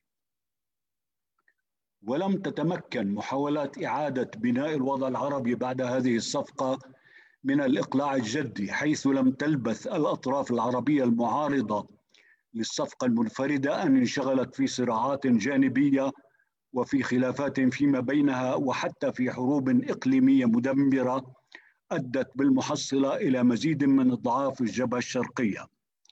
بالمقابل، اعتبرت إسرائيل أن الصفقة مع مصر تطلق لها حرية تصرف في الأراضي المحتلة على الجبهة الشرقية، فقامت بترسيم ضم القدس الشرقية وتطبيق قانونها على هضبة الجولان، وصعدت قمعها للقوى الوطنية في الأراضي المحتلة، كما أقدمت على شن حرب دموية على لبنان في استهداف مباشر لقوى منظمة التحرير وهياكلها هناك، وبغرض توجيه ضربة قاصمة لها. صحيح أن العديد من أهداف هذه الحرب لم تتحقق بفعل صمود الشعبين وتصدي المقاومتين الفلسطينية واللبنانية للمحتلين أثناء الحرب وبعدها، لكن منظمة التحرير أضعفت بالتأكيد مع تشتت قواها ومراكزها القيادية. ولا شك أن الانتفاضة الشعبية التي انطلقت في أواخر العام 87 أعادت الاعتبار وبقوة غير مسبوقة قضية الشعب الفلسطيني ومشروعه التحرري أمام أعين العالم، وشكلت بالتالي ضغطا معنويا هائلا على إسرائيل وحلفائها. لكن هذا الضغط لم يصل إلى حد إحداث التغيير في الموقف الإسرائيلي، وإن أحدث تغييرا تكتيكيا في الموقف الأمريكي، بين قوسين الحوار مع منظمة التحرير. وذلك خاصة أن أواخر الثمانينيات وأوائل التسعينيات شهدت من جهة تدهور أوضاع الاتحاد السوفيتي حليف الحركة الوطنية الفلسطينية، ثم انهياره، وبالتالي تفرد الولايات المتحدة حليفة إسرائيل الوثيقة بالنفوذ الكوني، ومن جهة أخرى ارتباك وانقسام الصف الرسمي العربي بشكل متزايد خاصة بعد احتلال القوات العراقية للكويت والحرب الأمريكية المدمرة التي شنت على العراق. وجاء انعقاد مؤتمر مدريد في ظل هذا الاختلال في ميزان القوى، وكذلك الاتفاق الذي تم التفاوض عليه في أوسلو. وفي حين كانت هناك رهانات لدى بعض مؤيدي اتفاق أوسلو بأن يقود إلى إنهاء احتلالات العام 67، إلا أن الجانب الإسرائيلي تعامل مع الاتفاق بالأساس كمدخل لإخماد الانتفاضة ومحاصرة وتحجيم المطالب الوطنية التي رفعتها، ولم يسلم حكام إسرائيل بمن فيهم إسحاق رابين في أي وقت من الأوقات بمبدأ إنهاء احتلالات العام 67، وهو ما يفسر استمرار الاستيطان حتى في ظل حكومته وحكومة شيمون بيرس الذي خلفه بعد اغتياله. وجاءت عودة اليمين الصهيوني المتطرف إلى السلطة في انتخابات أواسط العام 96 لتؤشر لمزيد من التشدد ورفض أي انسحاب من الأراضي المحتلة وأي كيانية فلسطينية مستقلة، ولتعزز عملية الاستيطان الاستعمارية في هذه الأراضي. ولم تخرج فترة حكم إيهود باراك المحسوب آنذاك على تيار حزب العمل بشكل جوهري عن هذا الإطار. أما قرار أرييل شارون بسحب المستوطنين والقوات الإسرائيلية من داخل قطاع غزة في صيف العام 2005 وإخضاع القطاع لحصار بري وجوي وبحري بعد ذلك، فلم يهدف سوى للالتفاف على الضغوط الدولية ولإحكام السيطرة الإسرائيلية على القدس الشرقية وسائر الضفة الغربية، كما أفصح عن ذلك مستشار شارون دوف فايسغلاس في مقابلة شهيرة أجريت معه في أواخر العام 2004. ومنذ انقضاء الفترة الانتقالية لعملية أوسلو بدون اتفاق، بدا وكأن صيغة الحكم الذاتي قد تحولت إلى نوع من الحل الدائم الإسرائيلي، علما بأن إسرائيل لم تتوقف عن العمل على إحداث المزيد من الإضعاف في الوضع الفلسطيني وعلى تمزيق أوصال الأرض المحتلة عام 67 عبر التفكير مثلا في تقسيم مناطق الحكم الذاتي في الضفة الغربية إلى مجموعة من البنتوستانات، أي المعازل تضاف إلى بنتوستان غزة كما أسماه هنري سيغمان المدير السابق للمؤتمر اليهودي الأمريكي في مقال نشره في العام 2007 تحت عنوان الخديعة الكبرى لعملية سلام الشرق الأوسط. هذا الاستعصاء في الوضع الفلسطيني دفع بعض الأصوات الفلسطينية وغير الفلسطينية إلى التفكير باستبدال مطلب دولة أراضي 67 بمطلب الدولة الواحدة المشتركة، إما بصيغة المساواة بين كل المواطنين بمعزل عن أصولهم، أو بصيغة دولة ثنائية الهوية الإثنية الثقافية. وشكل انهيار نظام الأبرتايد في جنوب إفريقيا في مطلع التسعينيات الماضية واعتماد نظام الصوت الواحد للمواطن الواحد بغض النظر عن الأصول العرقية والإثنية والثقافية عاملا مشجعا للتفكير بإمكانية السعي من أجل حل شبيه في الوضع الفلسطيني. لكن الاختلافات والتمايزات بين الوضعين في فلسطين وجنوب أفريقيا كثيرة وجوهرية. ففي حين لم يقم مستوطنو جنوب أفريقيا البيض باقتلاع سكان البلد الأصليين وإنما اعتمدوا استغلال قوة عملهم، عمد المستوطنون الصهاينة في فلسطين إلى استبعاد اليد العاملة العربية المحلية تحت شعار العمل العبري، ثم إلى سياسة اقتلاع وتطهير عرقي خاصة في العام 48 وما بعده. وما زالت هناك آراء نافذة في إسرائيل تتبنى فكرة الترحيل هذه بالجملة إذا توفرت مناخات دولية ملائمة، أو بالتقسيط من خلال الرهان على مفاعيل المضايقات الممارسة على السكان الفلسطينيين في القدس الشرقية أولا، ولكن كذلك في التجمعات الفلسطينية الأخرى. وكان بنيامين نتنياهو نفسه قد دعا علنا في العام 1989 حكومة إسحاق شامير التي كان نائب وزير فيها لاستغلال انشغال العالم بالمواجهات التي شهدتها العاصمة الصينية في أواسط ذلك العام للقيام بين قوسين بحملات طرد جماعي للعرب في المناطق كما قال. ويرى الأستاذ في جامعات جنوب إفريقيا ران غرينستاين أن السيطرة السياسية كانت وسيلة لهدف اقتصادي في جنوب أفريقيا، ولكنها كانت هدفا بحد ذاته في إسرائيل فلسطين. ويضيف: وحين بدأت النخب البيضاء في جنوب أفريقيا تدرك منذ أواخر السبعينيات أن الأبرتايد بات عاملا سلبيا في تحقيق الازدهار، كان مكلفا للغاية وثقيل الوطأة وغير عقلاني بشكل متزايد من وجهة نظر اقتصادية، أصبحت صفقة التبادل بين النفوذ السياسي والازدهار المستمر خيارا مقبولا لدى غالبية البيض. ويتساءل غرينستاين: هل يمكن تقديم صفقة كهذه للإسرائيليين اليهود وتبنيها من قبلهم وهم يرون أن الأغلبية الديمغرافية هي مفتاح السيطرة وضمان البقاء السياسي وفق شروطهم؟ ويجيب: على الأغلب لا. ويضيف الأستاذ السابق في جامعة ساوثهامبتون أورين بندور وهو إسرائيلي الأصل كما يوحي اسمه أن جنوب إفريقيا العنصرية لم تطرح شعارا من نمط بين قوسين حق جنوب إفريقيا بالوجود كدولة للبيض على غرار شعار الحركة الصهيونية المنادي بحق إسرائيل في الوجود كدولة يهودية. فخلافا للمستوطنين الأوروبيين في جنوب أفريقيا، يرى الصهيونيون أن شعار الدولة الواحدة المشتركة مع العرب الفلسطينيين أخطر عليهم من شعار دولة أراضي 67. وبما أنهم عرقلوا تحقق الدولة الصغيرة، أنا بستعمل تعبير الصغيرة مشتق من قصيدة محمود درويش الشهيرة اللي بنهيها بما أكبر الفكرة ما أصغر الدولة. إذن عرقلوا تحقق الدولة الصغيرة مستندين إلى وضع القوة الذي يتمتعون به، فلا يمكن أن يقبلوا بما هو أسوأ في نظرهم وما يعني عمليا نهاية الدولة اليهودية التي دعا إليها هرتزل.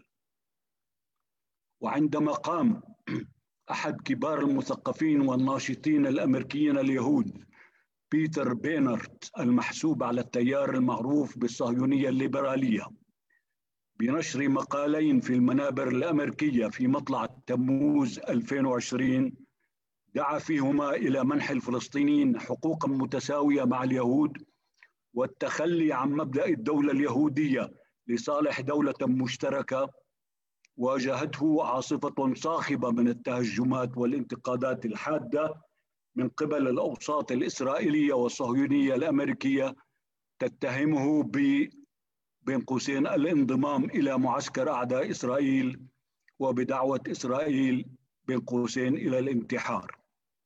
أما الأصوات الناقدة الأقل تشنجاً فاعتبرت أن اعتقاد بينرت بأن أنصار فكرة الدولة الواحدة يمكن أن يؤثروا بشكل أكبر على حكام إسرائيل من أنصار فكرة الدولتين افتراضاً ساذجاً.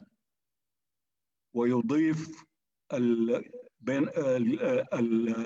الكاتب وهو تشارلز دانست في مقالة نشرها في هآرتس: الشبان الإسرائيليون أكثر يمينية من أسلافهم، ومن الجلي إلى حد كبير بأن اليهود الإسرائيليين ليسوا مستعدين لتذويب دولتهم اليهودية لتحقيق رغبات اليساريين الأجانب.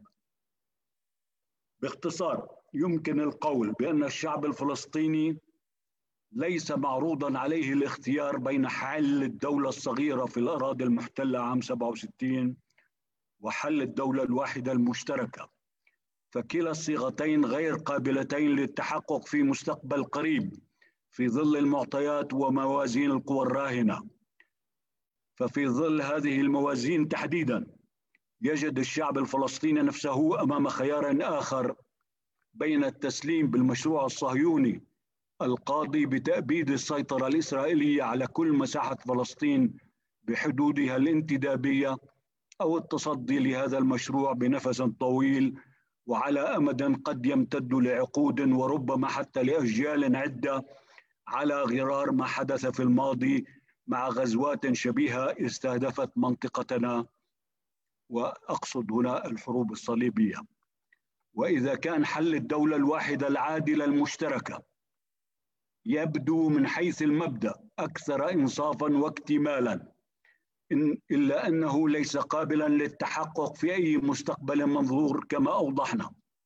وفي الأثناء من الخطأ التخلي عن مطلب دولة أراضي 67، لأن النتيجة العملية الوحيدة ستكون في ظل الموازين الراهنة شرعنة الوجود الإسرائيلي في الأراضي المحتلة عام 67، وبالتالي إباحة التمدد الاستيطاني فيها دون أي إقرار إسرائيلي بأي حقوق فلسطينية.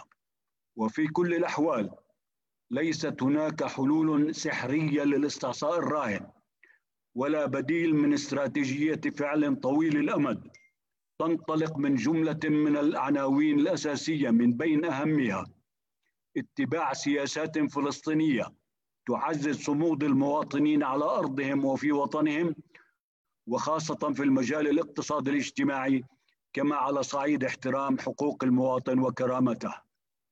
2. صيانة وحدة التطلع الوطني التحرري لكافة مكونات الشعب الفلسطيني بما يشمل فلسطيني الشتات، مما يتطلب الاهتمام بأوضاعهم العامة وظروفهم المعيشية، وكذلك فلسطيني 48 مما يستدعي التفكير في صيغ تنسيقية أرقى تؤطر علاقتهم مع بقية الفلسطينيين الممثلين من حيث المبدأ في منظمة التحرير، دون المساس بخصوصية مهام هذا التجمع. 3. إفساح المجال للمبادرات الشعبية القاعدية في ابتداع أشكال متنوعة من التصدي للاحتلال وسياساته، على غرار إنشاء حركة المقاطعة BDS في العام 2005، وإفساح المجال بشكل أعم أمام إعادة بناء مجتمع مدني مبدع وحر في فلسطين كما في كل التجمعات الفلسطينية. 4. توثيق الصلات بين الشعب الفلسطيني وشعوب المحيط العربي والإقليمي على قاعدة التضامن في المواجهة المشتركة للمشروع الصهيوني الإمبريالي الهادف لإحكام السيطرة على المنطقة والحلول دون تحرر شعوبها وتمتعها بخيراتها، وهو المشروع الذي دخل مرحلة جديدة بعد تعرض الحراكات الشعبية العربية التي اندلعت في أوائل العقد المنصرم لعمليات إحباط من قبل قوى الثورة المضادة المحلية والإقليمية والدولية، التي عملت على إغراق عدد من البلدان العربية في حروب أهلية وتدخلات خارجية مدمرة. وعن التحالف الصهيوني الأمريكي مؤخرا على تكريس تحالف الثورة المضادة هذا من خلال تشجيع دولة الإمارات العربية والبحرين على التطبيع العلني مع إسرائيل، ودفع عدد آخر من الدول العربية للسير بالاتجاه ذاته، وهو ما ينعكس سلبا بالتأكيد على الوضع الفلسطيني وعلى مجمل حركة التحرر الشعبية العربية. وفي الخلاصة يعني بنهي لا حلول سحرية سريعة للاستعصاء الراهن في مسيرة التحرر الفلسطينية، ولا بديل عن التخطيط الواعي لصمود مديد على الأرض ولمقاومة طويلة النفس للاحتلال وللمشروع الصهيوني الإمبريالي الذي أوقع ظلما هائلا بالشعب الفلسطيني وما زال يهدد مصير كل المنطقة المحيطة. ومن المرجح أن يتحقق أي تغيير في ميزان القوى بالتراكم وبشكل متدرج دون إغفال احتمال حدوث مفاجآت لا يمكن توقعها راهنا وليس مفيدا الرهان عليها في أي حال. والموازين المتحققة في أي مرحلة هي التي ستوضح ملامح صيغة الحل في حينه، وإن كانت المبادئ الإنسانية العامة ينبغي أن تكون معياراً أساسياً على الدوام. وما أبداه الشعب الفلسطيني من صمود ومثابرة خلال أكثر من قرن يبعث الثقة باستمرارية هذه المسيرة بالرغم من كل الأخطاء والعثرات والانتكاسات والخذلان من بعض أنظمة المحيط، إلى أن يتمكن الشعب الفلسطيني وشعوب المنطقة ومهما طال الزمن من طي وإغلاق هذه الصفحة السوداء في تاريخ المنطقة. وشكرا. شكرا أستاذ داوود، شكرا على هذه المداخلة المتماسكة والموثقة. فعلا نحن بحاجة إلى استراتيجيات ذات نفس طويل لا حلول قريبة. الآن ننتقل إلى المشاركة التالية، وهي من الرفيق عصام مخول. أهلا أستاذ عصام.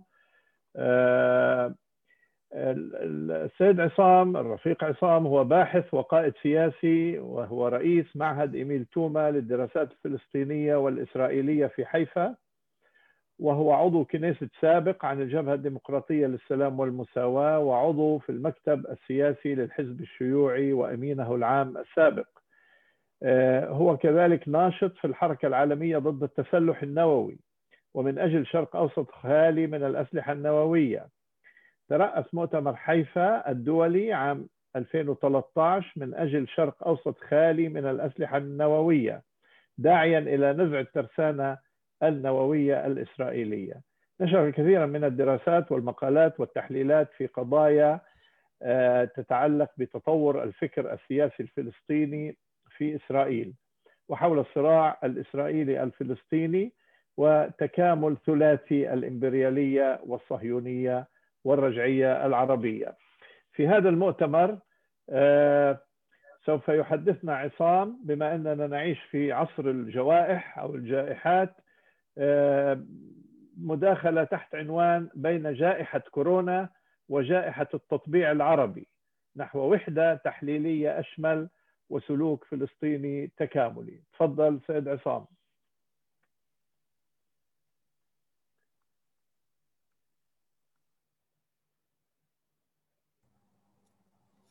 مساء الخير، يعطيكم العافية. شكرا دكتور غسان، رفيق غسان، وشكرا لمؤسسة الدراسات الفلسطينية ومؤسسة مواطن على هذا المشروع الهام وهذا النقاش المتواصل خلال الأيام الثلاثة الماضية، والذي تناول جوانب عديدة.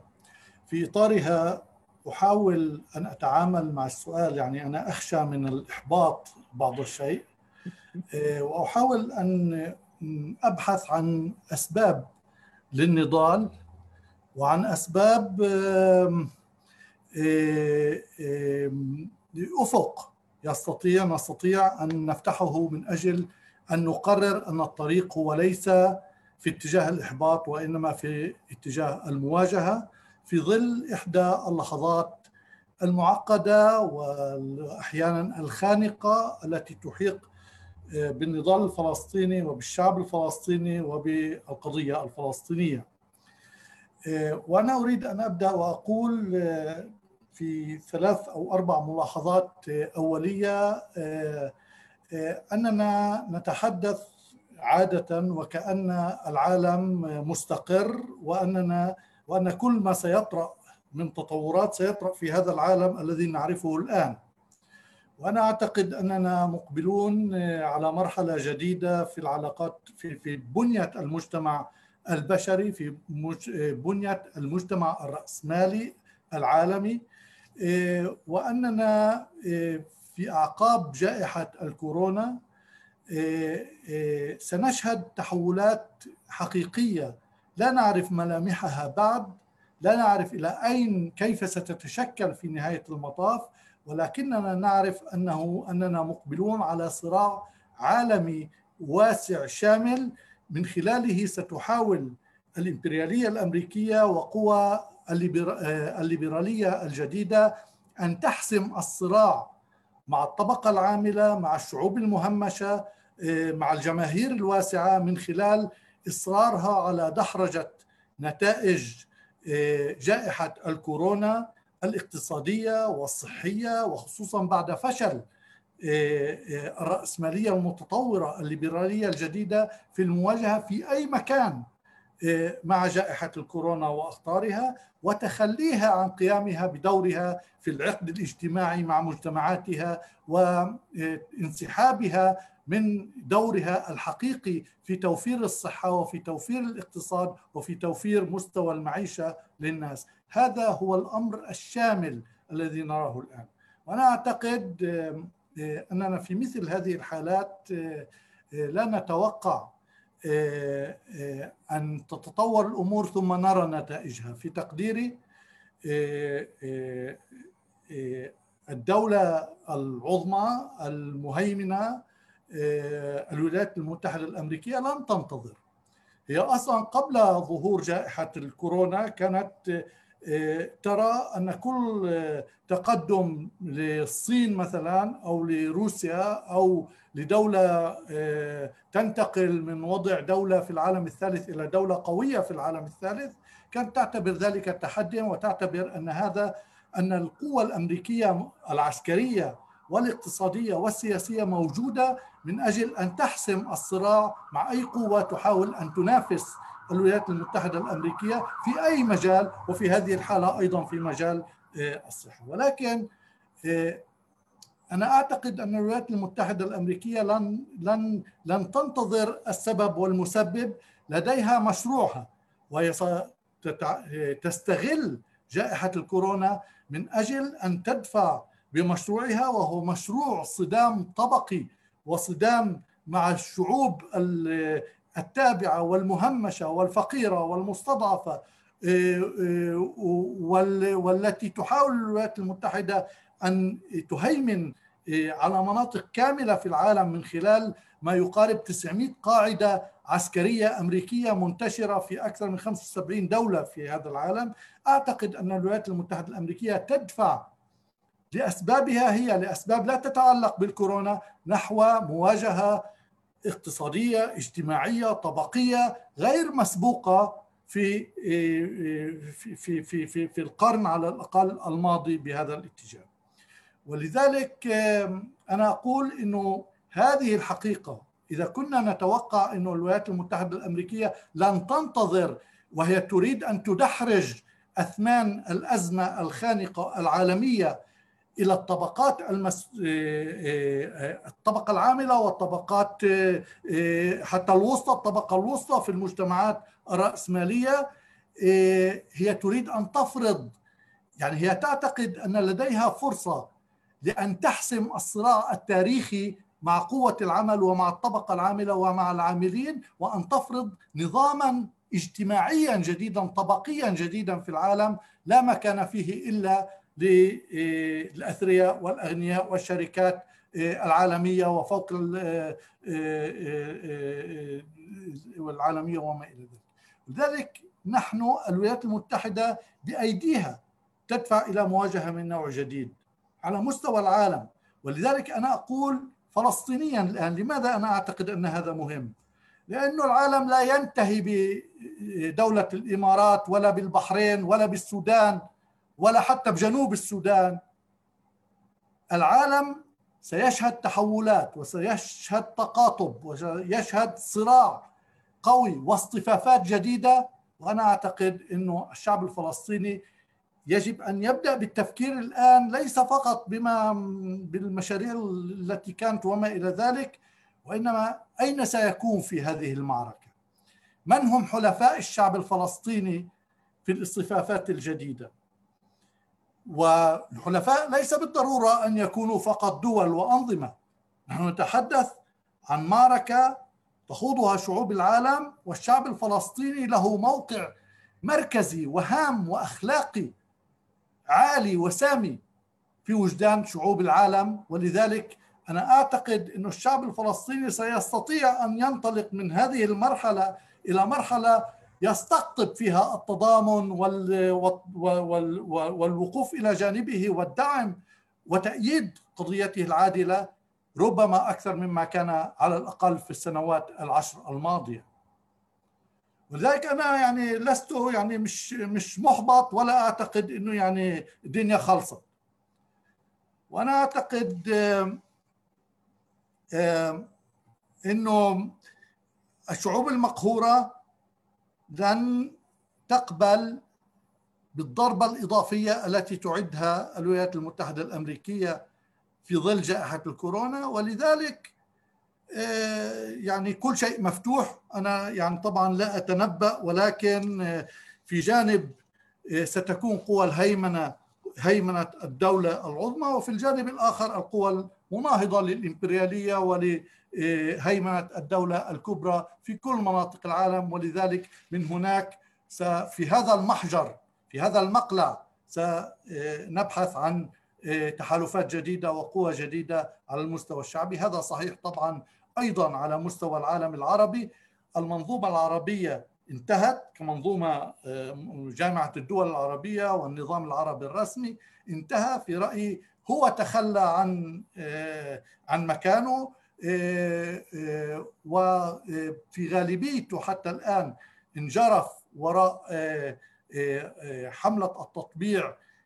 أنا يعني استمعت بالتمتع لكلمة الكاتب الياس خوري قبل يومين، لأننا التقينا في عنوان كنت قد نشرته وهو نشره حول التطبيع والتتبيع. نحن نتحدث عن قضية تتبيع هذه الأنظمة إلى، ليس فقط إلى الولايات المتحدة الأمريكية، ليس لتكون محميات أمريكية بعد أن كانت محميات بريطانية، وإنما لتكون محميات إسرائيلية، محميات صهيونية تتبنى الخطاب الرسمي الصهيوني وتتبنى الرواية الصهيونية حول القضية الفلسطينية، وتتعامل مع الشعب الفلسطيني بنفس معادي وعنصري أحيانا، ومحاولة تحميله المسؤولية عن كونه ضحية، وأن تلوم الضحية بدل من أن تلوم المعتدي وأن تلوم المحتل وأن تلوم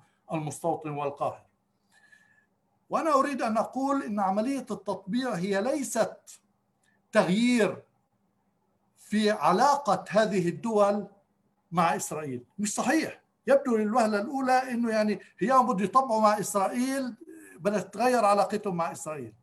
علاقتهم مع إسرائيل من عام 1995 قائمة، وعلاقتهم الاقتصادية، واللي بده بيجي بيشوف الأمراء في تل أبيب وفي المقاهي وفي الملاهي. العلاقة قائمة مع إسرائيل. التغيير عندما يعلن هذا التطبيع هو تغيير في العلاقة مع القضية الفلسطينية ومع الشعب الفلسطيني وإدارة الظهر للشعب الفلسطيني. هذه هي عملية التطبيع التي نتحدث عنها. هذه هي العملية التي، هذا هو العدوان الذي تقوم به هذه الدول، من الإمارات إلى البحرين إلى السودان إلى السعودية لاحقا في تقديري.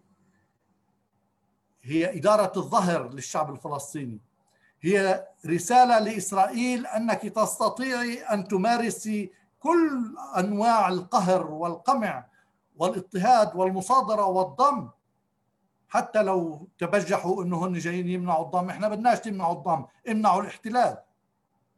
ليست الضم هي المشكلة، الاحتلال هو المشكلة. لذلك أنا أعتقد أنه نحن أمام مرحلة جديدة، ولكن مرحلة نحن لسنا بالضرورة الطرف الذي لا يملك الأدوات في إطارها. نحن الشعب الفلسطيني في كل مواقع. أنا أريد أن أشير في ملاحظة ثانية إلى أنه بالأمس انضم النائب اليهودي عن الجبهة الديمقراطية للسلام والمساواة في الكنيست في إطار، وهو عضو في القائمة المشتركة، عفر كثيف، إلى الإضراب عن الطعام الذي يقوم به المناضل العظيم ماهر الأخرس في المستشفى في تل أبيب. انضم إلى هذا الإضراب عن الطعام. وأنا أعتقد يعني أنتم تستطيعوا أن تتخيلوا ماذا أي عمل خياني هذا في المفهوم الإسرائيلي، ولكنه اعتبر أن وجود حراك فلسطيني نضالي كفاحي إنساني سياسي وطني بهذا المعنى، مع كرامة إنسانية، مع قامة شامخة، يستقطب بالضرورة ليس فقط تجاوب الجماهير العربية في إسرائيل التي تقف على يعني تخرج إلى التظاهرات يوميا منذ 10 أيام في كل مفارق الطرق للتضامن مع ماهر الأخرس، وإنما تستدعي أنه إنسان شيوعي في هذه الحالة مناهض للاحتلال مناهض للصهيونية يرى نفسه جزءا من هذه المعركة. هذه رسالة هامة للمجتمع الإسرائيلي، وهذه رسالة هامة للمجتمع الفلسطيني. عندما يتم ممارسة النضال والحراك الكفاحي الفلسطيني في الضفة الغربية، في غزة، في القدس العربية، سيلقى أصداء مش بس بالطبيعي لدى الجماهير العربية في إسرائيل، هذا الجزء الحي والفاعل والنشيط من الشعب العربي الفلسطيني، ولكنه سيلقى التفاعل والرد والتضامن من قبل القوى التقدمية المثابرة في المجتمع اليهودي في إسرائيل. وأنا أريد أن أقول إن هذا التفاعل، هذه المخاطبة بين النضال الفلسطيني وبين استنهاض تضامن مع الشعب الفلسطيني في قضيته ضد الاحتلال وضد ممارساته هي قضية أساسية. ولذلك أقول هناك تكامل عندما يتصاعد النضال الفلسطيني في كل قضية، وحتى لو كانت محدودة، حتى قضية شخص يضرب عن الطعام، وهذا شيء كبير وليس شيء يعني ثانوي، ستكون هناك أصداء تضامنية في داخل الجماهير العربية، هذا الجزء من الشعب الفلسطيني، ولكن في داخل إسرائيل. معركتنا هي على أن نرفض المقولة الصهيونية التي تقول إن اليهودي يوازي صهيوني. نحن نقول إن معركتنا على سلخ كل صهيوني عن الفكر الصهيوني وتجليبه إلى الموقف الكفاحي المتضامن مع الشعب الفلسطيني في هذه الحالة.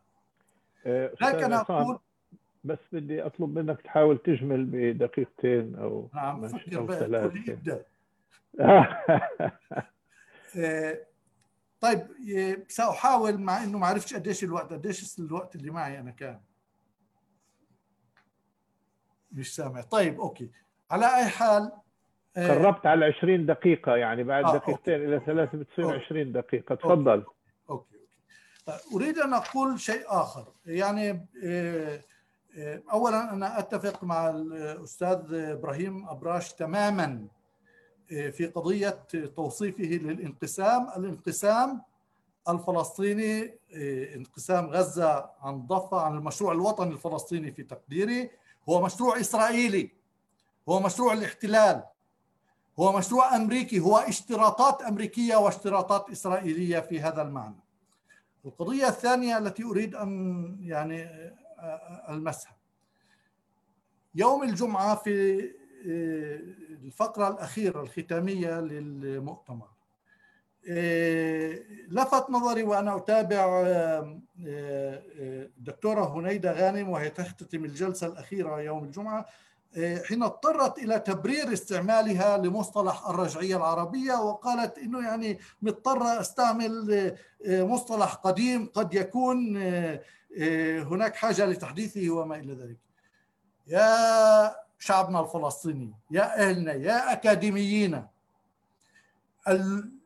اللغة هي جزء من المعركة، واللي لا يستطيع يعني، وأنا هذا ليس نقاش مع هنيدة، من لا يستطيع أن يستعمل أن يرى أنه لم نكن في يوم من الأيام بحاجة إلى هذه اللغة الدقيقة العلمية الصحيحة السياسية النضالية، إنه في هناك رجعية عربية، وفي هناك إمبريالية ومشروع إمبريالي، وفي هناك صهيونية تتحالف معا. يعني أنا ضد محاولات، وأعتقد أنه محاولات ضرب هذه اللغة هو جزء من التوطئة لهذه العملية من التطبيع ولهذه العملية من التتبيع للعالم العربي. علينا أن نتحدث باللغة الحقيقية لقوى التحرر ولحركات التحرر. ولذلك أنا أعتقد أن المعركة ستبقى هي معركة في المواجهة إذا لم نحدد ذلك فلن نفهم. هي معركة مع من كان في جينات نشوء القضية الفلسطينية ونكبة الشعب الفلسطيني، هي معركة مع ثلاثي الإمبريالية والصهيونية والرجعية العربية، كلها معا مجتمعة وكل واحد معها على حدة. إذا لم نصل إلى هذا الاستنتاج لن نستطيع لا أن نقاوم ولا أن نواجه التطبيع ولا أن نواجه الدكاكين التي ستفتح على ساحة الشعب الفلسطيني في رام الله وفي حيفا وفي الناصري وفي كل مكان الآن من قبل ممولي التطبيع لتخلق مناخا وثقافة بعيدة عن النضال، بعيدة عن الحق الفلسطيني وعن قدرة الشعب الفلسطيني على المواجهة. ولذلك أنا أعتقد أنه هذا التحديد هو التحديد المفتاح من أجل أن تنتصر قضية الشعب الفلسطيني وأن نخرج من هذا المأزق وأن نبحث عن أفق حقيقي للنضال. شكرا. شكرا عصام مخول على هذه المداخلة. أذكر بأنك أشرت في بداية حديثك إلى أنك تعتقد أن العالم مقبل على اصطفافات جديدة ومعارك جديدة، وعلى الشعب الفلسطيني أن يفكر منذ الآن أين يجب أن يكون في خريطة الصراع المقبلة. شكرا. ننتقل الآن إلى الكلمة الخامسة أو المداخلة الخامسة، وهي للدكتور أحمد عزم. الدكتور أحمد عزم هو عضو مجلس إدارة مركز الأبحاث التابع لمنظمة التحرير الفلسطينية، ورئيس تحرير مجلة شؤون فلسطينية، وعضو المجلس المركزي الفلسطيني، ورئيس وحدة الشؤون الاستراتيجية في مكتب رئيس الوزراء الفلسطيني، وهو كذلك ربما هذا الأهم عضو هيئة تدريس في دائرة العلوم السياسية في جامعة بيرزيت. الدكتور أحمد عزم سينقلنا إلى مجال آخر هو ذو صلة بطبيعة الحال، لأنه أكثر من متحدث تحدث عن أن الصراع طويل الأمد وأن هناك حاجة إلى تعزيز العوامل الذاتية الفلسطينية من أجل الصمود، وهذا لا شك بالضرورة يجب أن يقودنا إلى الوضع الاقتصادي. فمداخلة الدكتور أحمد عزم عنوانها نحو اقتصاد فلسطيني جديد. تفضل دكتور أحمد. مساء الخير. مساء الخير الجميع. أنا بالفعل ربما سأنتقل إلى مجال آخر إلى حد ما، وأيضا إلى حد كبير لن أكون يعني المنظار الذي سأستخدمه لن يكون بذلك الاتساع الكبير الموجود الذي كان يعني في بعض الأوراق السابقة، بمعنى أني لن أتناول مجمل جوانب القضية الفلسطينية أو مجمل المسألة الفلسطينية كما قال الأستاذ جميل هلال، ولكن ربما يعني أنا كانت الفكرة الأساسية لدي كما قال الدكتور غسان هي الاقتصاد الفلسطيني أو اقتصاد فلسطيني سياسي جديد. ودعوني أقول عندما قمت بالعمل والإعداد على الورقة أيضا أصبحت أكثر ضيقا وأصبحت أكثر اهتماما في تحديدا في المتغير الجديد الذي يمس العالم ويمس الاقتصاد العالمي، وتحديدا الانتقال إلى ما يسمى بالثورة الصناعية الرابعة أو عصر الرقمنة والديجيتاليزيشن.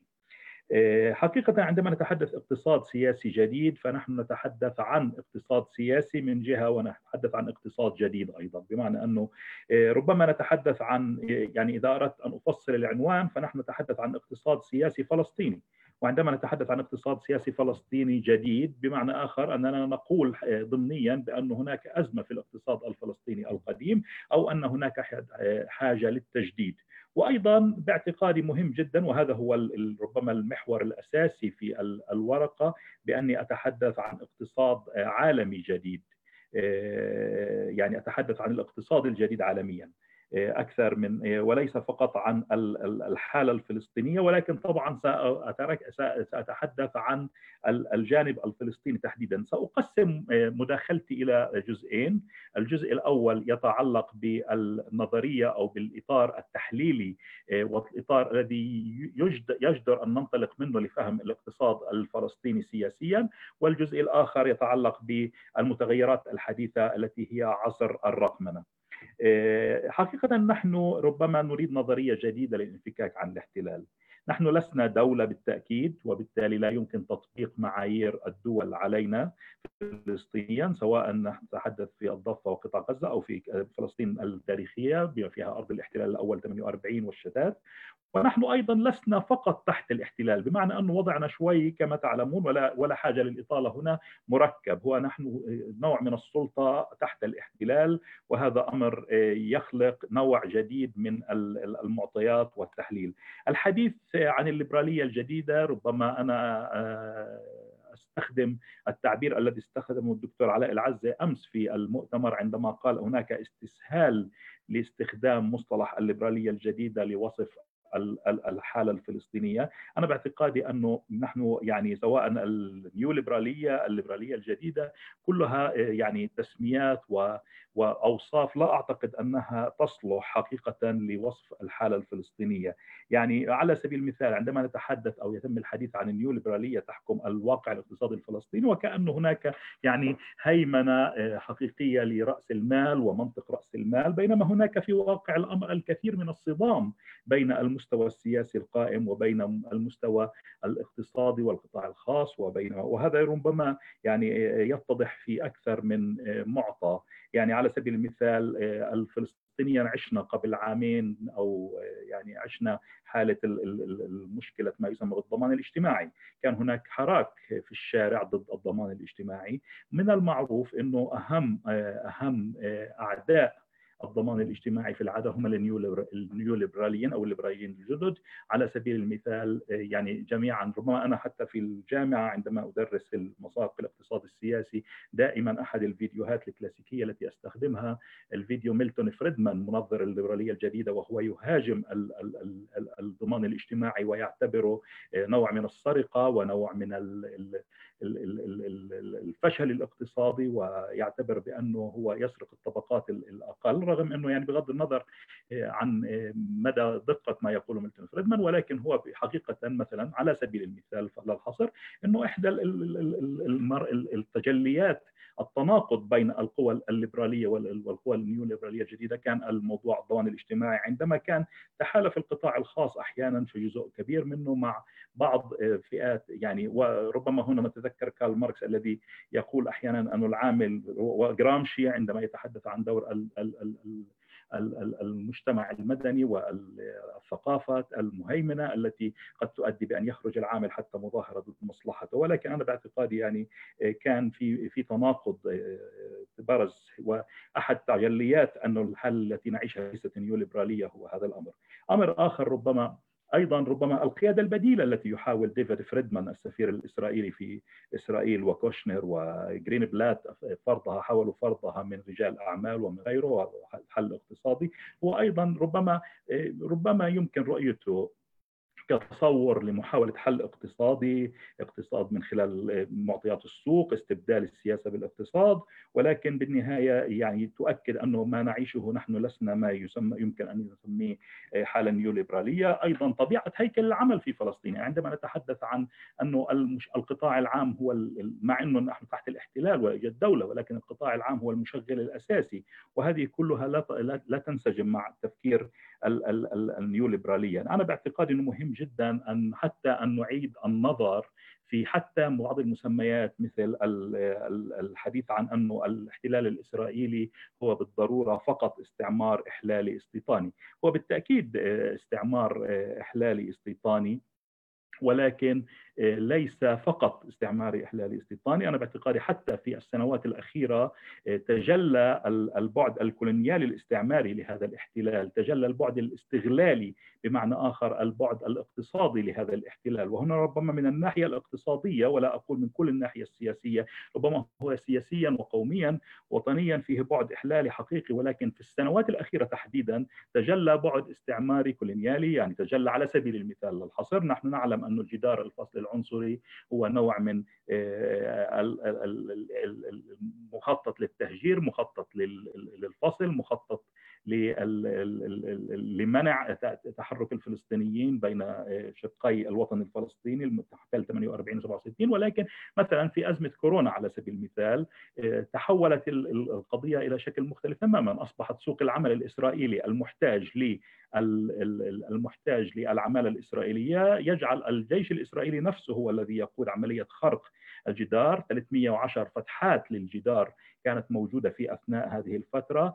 تم حتى الاستغناء عن الحاجة إلى التصاريح بالطريقة التقليدية، صارت ترسل التصاريح للعمال على الهاتف الخلوي. هناك أصبح لدينا كثير من التهريب البضائع، أصبح يتم أحيانا بإشراف، ليس تهريب العمال وتهريب البضائع، أصبح يتم بإشراف إسرائيلي أمني. وبالتالي ربما نظرية التبعية وأفكار التبعية والتتبيع ربما كما هي وفكرة الإمبريالية والكمبرادور هي أكثر دقة في وصف الحالة التي نعيشها من أن نتحدث عن أننا نعيش حالة نيوليبرالية أو مجال. وأيضا دعوني أقول أنه نحن لدينا مشكلة كبيرة ربما بدأت منذ زمن منظمة التحرير الفلسطينية، ولكن تفاقمت في السنوات الأخيرة عندما بدأ، وهي حالة من الحالة الأبوية أو الرعوية. رغم أننا لسنا اقتصاد ريعي، لا يوجد لدينا مصادر طبيعية ولا حتى المساعدات، لم تعد المساعدات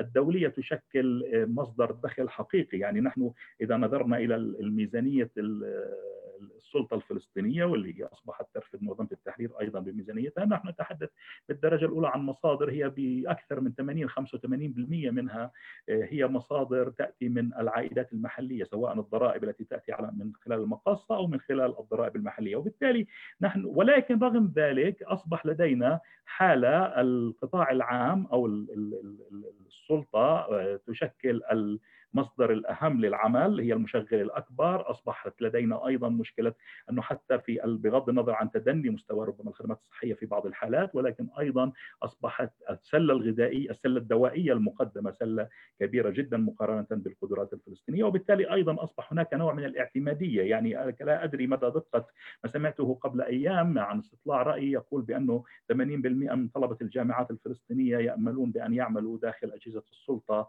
الفلسطينية عندما يتخرجون، وهذه مشاكل اقتصادية بشكل عام. عندما تتحدث عن القطاع عام متضخم بهذه الوضع بهذا الشكل الكبير، يعني نتحدث عن أكثر من 350 ألف شخص يتلقون رواتب من السلطة الفلسطينية، مقابل كمان أيضا 200 ألف عامل يعملون في السوق الإسرائيلي. فأنت تتحدث عن يعني قوة عمل أساسية جدا كبيرة جدا. هذه قوة العمل إما أنها يعني تعمل ضمن منظومة حكومية رسمية، وبالتالي يوجد لدينا، وأيضا في قطاع غزة نتحدث عن عشرات الآلاف مرتبطين بالسلطة القائمة هناك. وبالتالي نتحدث عن نوع من عدم الاستقلالية السياسية وعدم الاستقلالية الحياتية لدى فئة كبيرة جدا من المجتمع. أيضا العمال الفلسطينيين في داخل الاقتصاد الاحتلال، بغض النظر بأنه هذا ربما هؤلاء العمال ليسوا، يعني لا نقول بأنهم أصبحوا مستلبين بالمطلق، ولكن غير متفاعلين مع واقعهم السياسي والاجتماعي، ولكن بالتأكيد جزء كبير من منظومة حياتهم اليومية لا تتعلق بما يحدث على الأرض الفلسطينية. هذا ناهيك عن طبعا التشتت في الشعب الفلسطيني بين الشتات، بين 48 67 غزة ضفة قدس. لدينا كل هذا التشظي في الحياة السياسية والاقتصادية التي تجعل أيضا، إذا أردنا نتحدث عن حركة سياسية موحدة عن مرتبطة باقتصاد معين، فهذا من الصعب جدا أن يتكون. وبالتالي أنا باعتقادي بأنه يجب أن نفكر بنظرية جديدة، بآلية جديدة للانفكاك الاقتصادي. كيف ننهي حالة التبعية، كيف نلغي هذه بعيدا عن اقتصاد السوق البحت. نتحدث عن كيف يمكن أن نصل إلى انفكاك عن الاحتلال الإسرائيلي بكثير من الأمور. وهنا أنتقل، ربما ستكون الفكرة أوضح في الجزء الثاني من مداخلتي اليوم، التي هي تتعلق بشيء محدد وعملي، ولكن سيلقي الضوء على كل ما ذكرته سابقا في مداخلتي، هو موضوع الاقتصاد الجديد، الاقتصاد الرقمي اللي ربما الآن نتحدث عن الثورة الصناعية الرابعة. دعوني هنا أدخل مدخل فردي وهو مهم للفلسطينيين سواء داخل فلسطين أو في الشتات. يعني عندما بدأت القضية الفلسطينية، أو ربما عندما حدثت النكبة الفلسطينية، ليس عندما بدأت القضية الفلسطينية، عندما حدثت النكبة الفلسطينية سنة 48 في الأربعينيات، كان العصر الجديد اقتصاديا في العالم إلى حد ما هو عصر الاقتصاد البترول. كان البترول هو متغير جديد في الشرق الأوسط بشكل خاص ومهم جدا. وهنا ربما أتذكر، يعني ربما لمحت لفتني أنه 3 من 10 من مؤسسين حركة فتح عندما كانوا هم درسوا هندسة البترول في القاهرة، وكان سؤال حقيقة يعني ما الذي يدفع شباب فلسطيني من مخيمات اللاجئين لدراسة هندسة البترول في وقت لا يوجد لديه في فلسطين بترول، وفرص العمل يعني لم تكن بالتأكيد مؤكدة. ولكن أنا باعتقادي أنه الفكرة هنا بأنه الاقتصاد في ذلك الوقت كان يتجه إلى أن يكون اقتصاد نفطي في العالم، هي لغة العصر، لغة القوة في ذلك الوقت. كان هناك جزء كبير من الشعور بأنه فرص العمل الجديدة هي تؤدي إلى تغيير، بعض القوى الدولية شجعت الذهاب بعيدا في العمل. يعني أنا يعني قبل أيام كنت أقرأ بمذكرات الدبلوماسي الفلسطيني نبيل رملاوي الذي يتحدث كيف كانت الوكالة الغوث للاجئين تعطي لمن يذهب للعمل في الخليج تذكرة سفر وتسهل له السفر مقابل أن يتخلى عن كرت الوكالة كما يقال. وبالتالي كان لدينا اقتصاد جديد في ذلك الوقت، كان طبيعة العمل والتعليم في ذلك الوقت أعطى للفلسطينيين قوة كبيرة. التعليم أصبح رأس مال فلسطيني في ذلك الوقت. عندما كان يدرس الفلسطيني سواء كان يدرس اللغة العربية، التاريخ، الاقتصاد، إدارة الأعمال، القانون، كان يجد فرص عمل في الإقليم الجديد الناشئ في ذلك الوقت الصاعد بسبب البترول. وبالتالي عندما نقول أن جزء أساسي من الحركة الوطنية الفلسطينية ومن الثورة الفلسطينية المعاصرة انطلق من دول الخليج العربية، انطلق من شباب تلقى تعليمه في ذلك الوقت وكان يتقن لغة ذلك العصر. الآن الموضوع تغير تماما. الآن حتى عندما نتحدث عن الولايات المتحدة، الولايات المتحدة بحسب كثير من المعطيات والمؤشرات تكاد تقرر أن تغير كل طريقة تعاملها مع الشرق الأوسط. تذكرون جميعا في مطلع هذا العام ونهاية العام الفائت 2019 عندما قامت إيران بضرب أكثر من هدف نفطي، سفن وما إلى ذلك في الخليج، وكان ترامب رفض أن يتدخل آنذاك، وكان يقول الذي يستخدم البترول فليحميه، لأنه ببساطة إذا نظرنا إلى الأرقام، يعني أنا ليس بوسعي الآن أن أعرض رسوم بيانية، ولكن لو نظرنا إلى الرسوم البيانية فرضا على سبيل المثال لاستيراد الولايات المتحدة للنفط، سنجد أنها منذ سنة 2017-2018 بدأت منذ 2005، ولكن منذ 2017-2018 أصبح هناك انهيار كامل في نسبة ما تستورده إلى ما تصدره. والآن هي في هذا العام 2019 تصدر بترول أكثر مما تستورد. يعني على سبيل المثال في الشرق الأوسط هي تستورد وتصدر لأنه بحسب نوع النفط الذي تحتاجه بحسب الأسواق. ولكن يعني مثلا في بترول الشرق الأوسط تحديدا كانت تستورد سنة 2005 كانت تستورد حوالي 2,800,000 برميل يوميا من نفط الشرق الأوسط. في عام 2018 كانت تستورد 1.5 مليون. في هذا العام نحن نتحدث 2020 نحن نتحدث عن أقل من 900,000 800,000 برميل بترول. أعتقد حتى ربما يكون الرقم أقل من هذا. في العام 2019 كنا نتحدث عن 906,000 برميل تقريبا. وبالتالي أيضا هناك نوع من التغير في الوزن الاستراتيجي لكثير من السلع ومن الاقتصاد في العالم. وبالتالي ليس غريبا إذا رأينا أن الولايات المتحدة ربما تصمم عملية وما تقوم به الآن، أو على الأقل إدارة ترامب تقوم بهندسة عملية انسحاب من الشرق الأوسط، ولكن ليس انسحاب للفراغ، ليس انسحاب لتترك الشرق الأوسط لأهله، ولكن انسحاب لكي يكون هناك وكلاء جدد هم إسرائيل وبعض الشركاء الإقليميين العرب. ومن هنا تأتي بعض اتفاقيات التطبيع الحالية التي هي نوع من هندسة الشرق الأوسط الجديد. نحن حقيقة نعيش عالميا مرحلة ما يسمى بالثورة الصناعية الرابعة. الثورة الصناعية الأولى كانت الثورة التي جاءت بالآلة البخارية والماء والبخار، قوة الماء والبخار، ثم جاءت الثورة المتعلقة بالكهرباء، وثم في منتصف الخمسينيات أو منتصف القرن الفائت حتى من السبعينيات ربما، بدأنا نتحدث عن ثورة المعلوماتية والإنفورميشن تكنولوجي، ولكن الآن دخلنا إلى عصر جديد ما يسمى هو الرقمنة في كل شيء. الآن لم يعد الحديث عن فقط عصر الكمبيوتر أو الرقمنة، أصبح الآن الذكاء الاصطناعي والروبوتات وما يسمى الانترنت اوف ثينجز، اللي هو كل شيء من الزراعة لسقاية النباتات للسيارات ذاتية القيادة، للطائرات ذاتية القيادة، للطباعة ثلاثية الأبعاد، للنانو تكنولوجي، كل الأبعاد الكمية لتخزين الطاقة، لاستهلاك الطاقة. يعني أصبح لدينا يعني حقيقة الآن حتى علم الاجتماع وعلم السياسة، إذا لم يعني البيج داتا، ما يسمى بعصر البيج داتا الذي أصبح يحاصرنا في كل مكان. الآن علماء الاجتماع وعلماء السياسة في المرحلة القادمة بحاجة ماسة جدا، طلابنا بحاجة ماسة جدا إلى أن يطوروا من فهمهم للاقتصاد الجديد. ولماذا في الحالة الفلسطينية بشكل خاص بحاجة إلى أن يكون لدينا هذا الاهتمام؟ لأنه ببساطة الجانب الآخر، الجانب الإسرائيلي، الجانب الأمريكي الإسرائيلي، الإدارة الصهيونية، إدارة ترامب الصهيونية لديها مخططات واضحة جدا لاستغلال العصر الاقتصادي الجديد في عملية تتبيع الفلسطينيين. وهناك يعني ربما تذكرون جميعكم مقابلة كوشنير الشهيرة مع جريدة القدس، عندما تحدث بأنه المهم فلسطينيا قال أن الفلسطينيين يهتمون بالأجور وبفرص العمل، وأنه فقط القيادة الفلسطينية هي التي تعيق ذلك، وبأنه السلام الاقتصادي هو الأساسي وهو المهم. وأنا أريد أيضا حتى أن أقتبس الكثير من لا أستطيع أن أقتبس بالتفصيل، ولكن يعني مثلا على سبيل المثال دعوني أقرأ هذه الفقرة لجيسون جرينبلات مبعوث السلام السابق، عندما يقول: قطاع تكنولوجيا المعلومات في غزة والضفة الغربية لديه فرصة عظيمة، ويمكن أن يتطور من دون الارتهان للقضايا السياسية الأساسية المستمرة للصراع.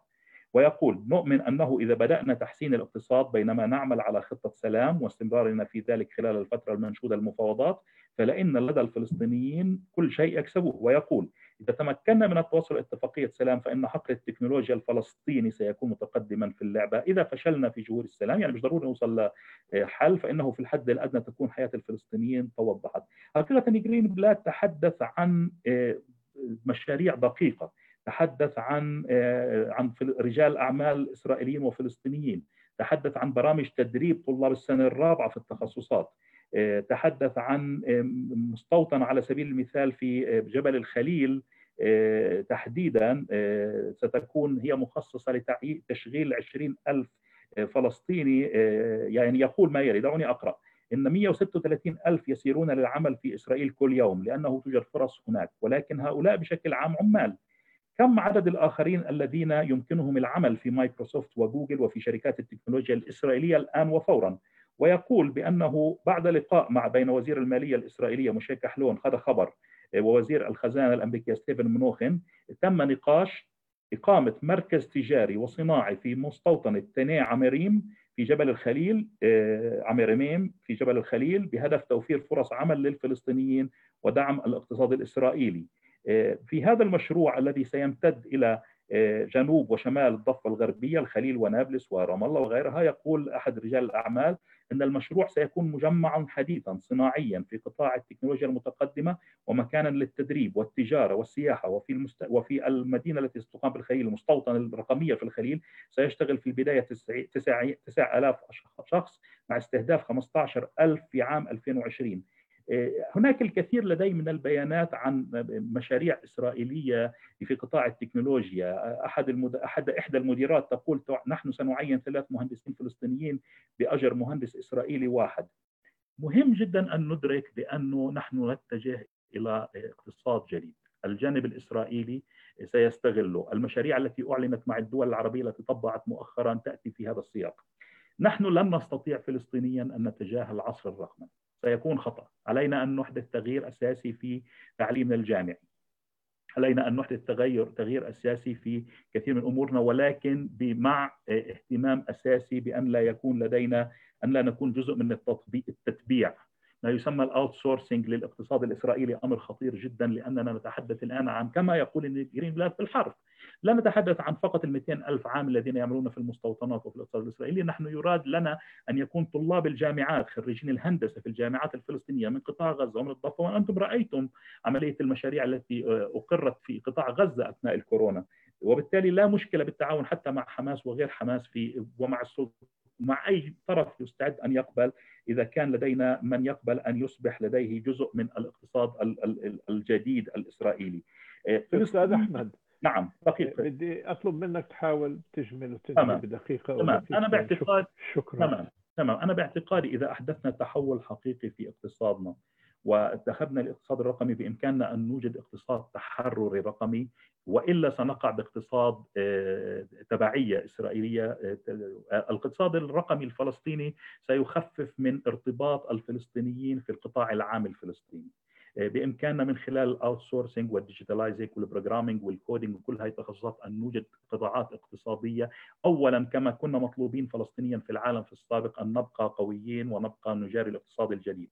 بإمكاننا أن نتجه أيضا إلى أن يكون عندما يكون لدينا أشخاص يعتمدون على ذواتهم، ليسوا جزء من شركات كبرى المالتي ناشونال كوربوريشن وشركات متعددة الجنسية، ولكنهم أيضا ليسوا من القطاع العام، لا يعتمدون على فصيل ولا يعتمدون على حكومة ولا يعتمدون على أحد في ذلك. بإمكاننا أن نجد إنسان مستقل اقتصاديا مستقل سياسيا، وهذا مهم جدا. وبالتالي نتحدث عن نوع جديد من المشاريع الصغيرة، ولكن المشاريع الصغيرة ليست بالمفاهيم التقليدية، مشاريع صغيرة حقيقية كبيرة مجارية للعصر لديها بعد اقتصاد جديد. هذا الكلام يمكن أن ينشأ، وهنا أنهي لأنه يجب أن أنهي، أيضا يمكن أن يكون ذلك جزء من مشاريع تربط الشتات بالداخل الفلسطيني، كل فلسطين 48 و67 وبالقدس غزة.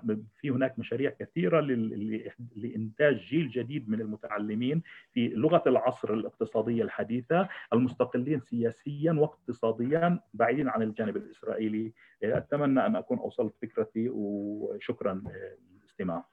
وصلت فكرتك وتشكر عليها، ويعني هذه أفكار جديدة جديرة بالتفكير والاهتمام، ونأمل أن يكون المعنيون بالأمر يعني اللي بيضعوا الخطط التنموية يكونوا أيضا سامعين للاستفادة من هذه الأفكار الجديدة التي من شأنها أن يعني تقوي الوضع الداخلي الفلسطيني وتربطنا في المرحلة الجديدة من تطور العالم. احنا متحدثنا السادس والأخير اللي هو الدكتور رائف زريق لم يصل حتى الآن. هو قال أنه سيتأخر لأنه هو مشارك في مؤتمر آخر. عندما ينضم إلينا سوف نستمع إلى مداخلته، والآن حتى نكسب الوقت سوف ننتقل إلى قسم الأسئلة والأجوبة، ولدينا كمية كبيرة نسبيا من الأسئلة سأطرحها عليكم، وإذا كان السؤال موجه لشخص معين يتفضل بالإجابة عليه أولا بأول، وإن لم يكن موجه لشخص متحدث محدد فمن يرغب بالتبرع بالإجابة فليكن. السؤال الأول موجه تحديدا للأستاذ جميل هلال، ولكن مش واضح عندي مين الشخص اللي بيسأل، لكن السؤال هو الكلام جميل للدكتور جميل، لكن من سيعمل على تنفيذ البنود التي تم ذكرها؟ أما بخصوص الديموغرافيا فالديموغرافيا ليس بالعدد وحده يصمد الشعب. ما يجري اليوم هو كي للوعي ومحو للهوية، والإنسان الفلسطيني أصبح متفرج ومفعول به ومستهدف. إذا بتحب تعلق على هذا السؤال أستاذ جميل. نعم أنا أعتقد أن الديموغرافيا جزء من ميزان القوى. نعم. وأنا رأيي أنه المشروع الاستيطاني الإسرائيلي، المشروع الصهيوني، فشل ولو جزئيا في استكمال ما كان يريده، وهو تفريغ الأرض من مواطنيها الأصليين.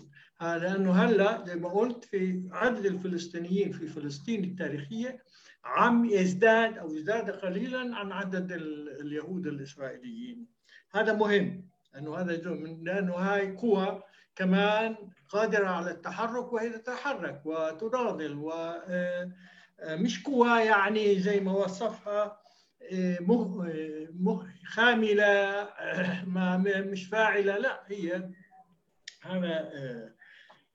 كمان سؤال مهم كثير انه، وهذا يمكن ان يوجه لك لمعظم المداخلات او معظم الافكار، انه احنا احيانا كثير نحكي بلغه المجهول، نطلب نطرح مهمات بس لا نطرح لمن عليه أن يقوم بهذه المهمات. هاي مضبوط. أنا بحكي، أنا كنت أخاطب الإنسان الفلسطيني العادي اللي ممكن أن يتآلف مع آخرين من أجل مثلا كيف ممكن نفعل اتحادات المرأة.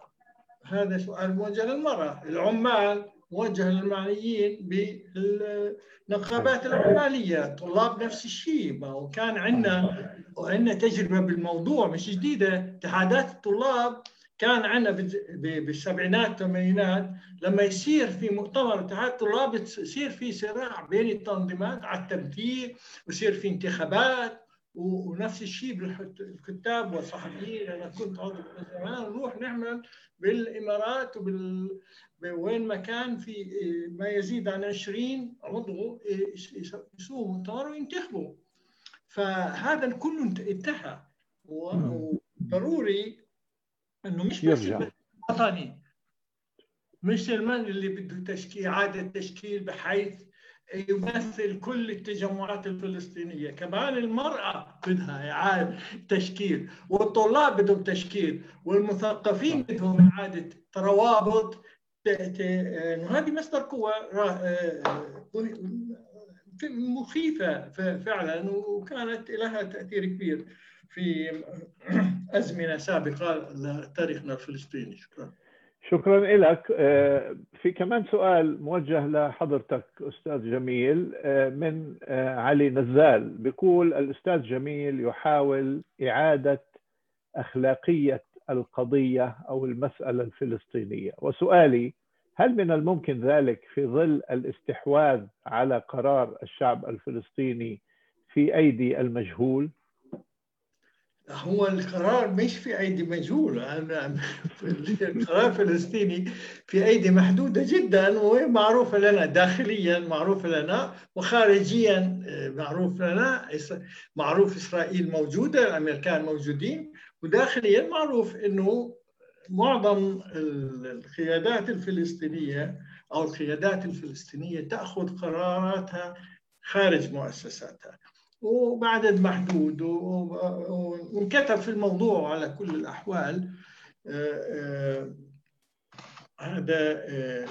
هذا اللي بده تغيير. عشان هيك احنا بنقول إذا بدنا نعيد بناء منظمة التحرير من جديد، أحد الدوافع لها حتى نبني مؤسسات ديمقراطية تمثيلية بقدر الإمكان، وتشمل كل مكونات المجتمع الفلسطيني في الداخل والخارج، ومكوناته الاجتماعية والطبقية والسياسية.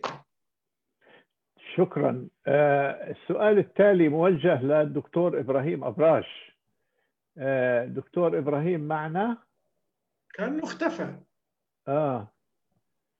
طيب. صوتا وصورة. إذا رجع بنرجع للسؤال، وإذا ما رجعش بننتقل للسؤال التالي اللي هو من السيد محمود خليفة، وغالبا أنه معظمكم بيعرفوا الأستاذ محمود خليفة، وسؤاله أيضا موجه للأستاذ جميل هلال.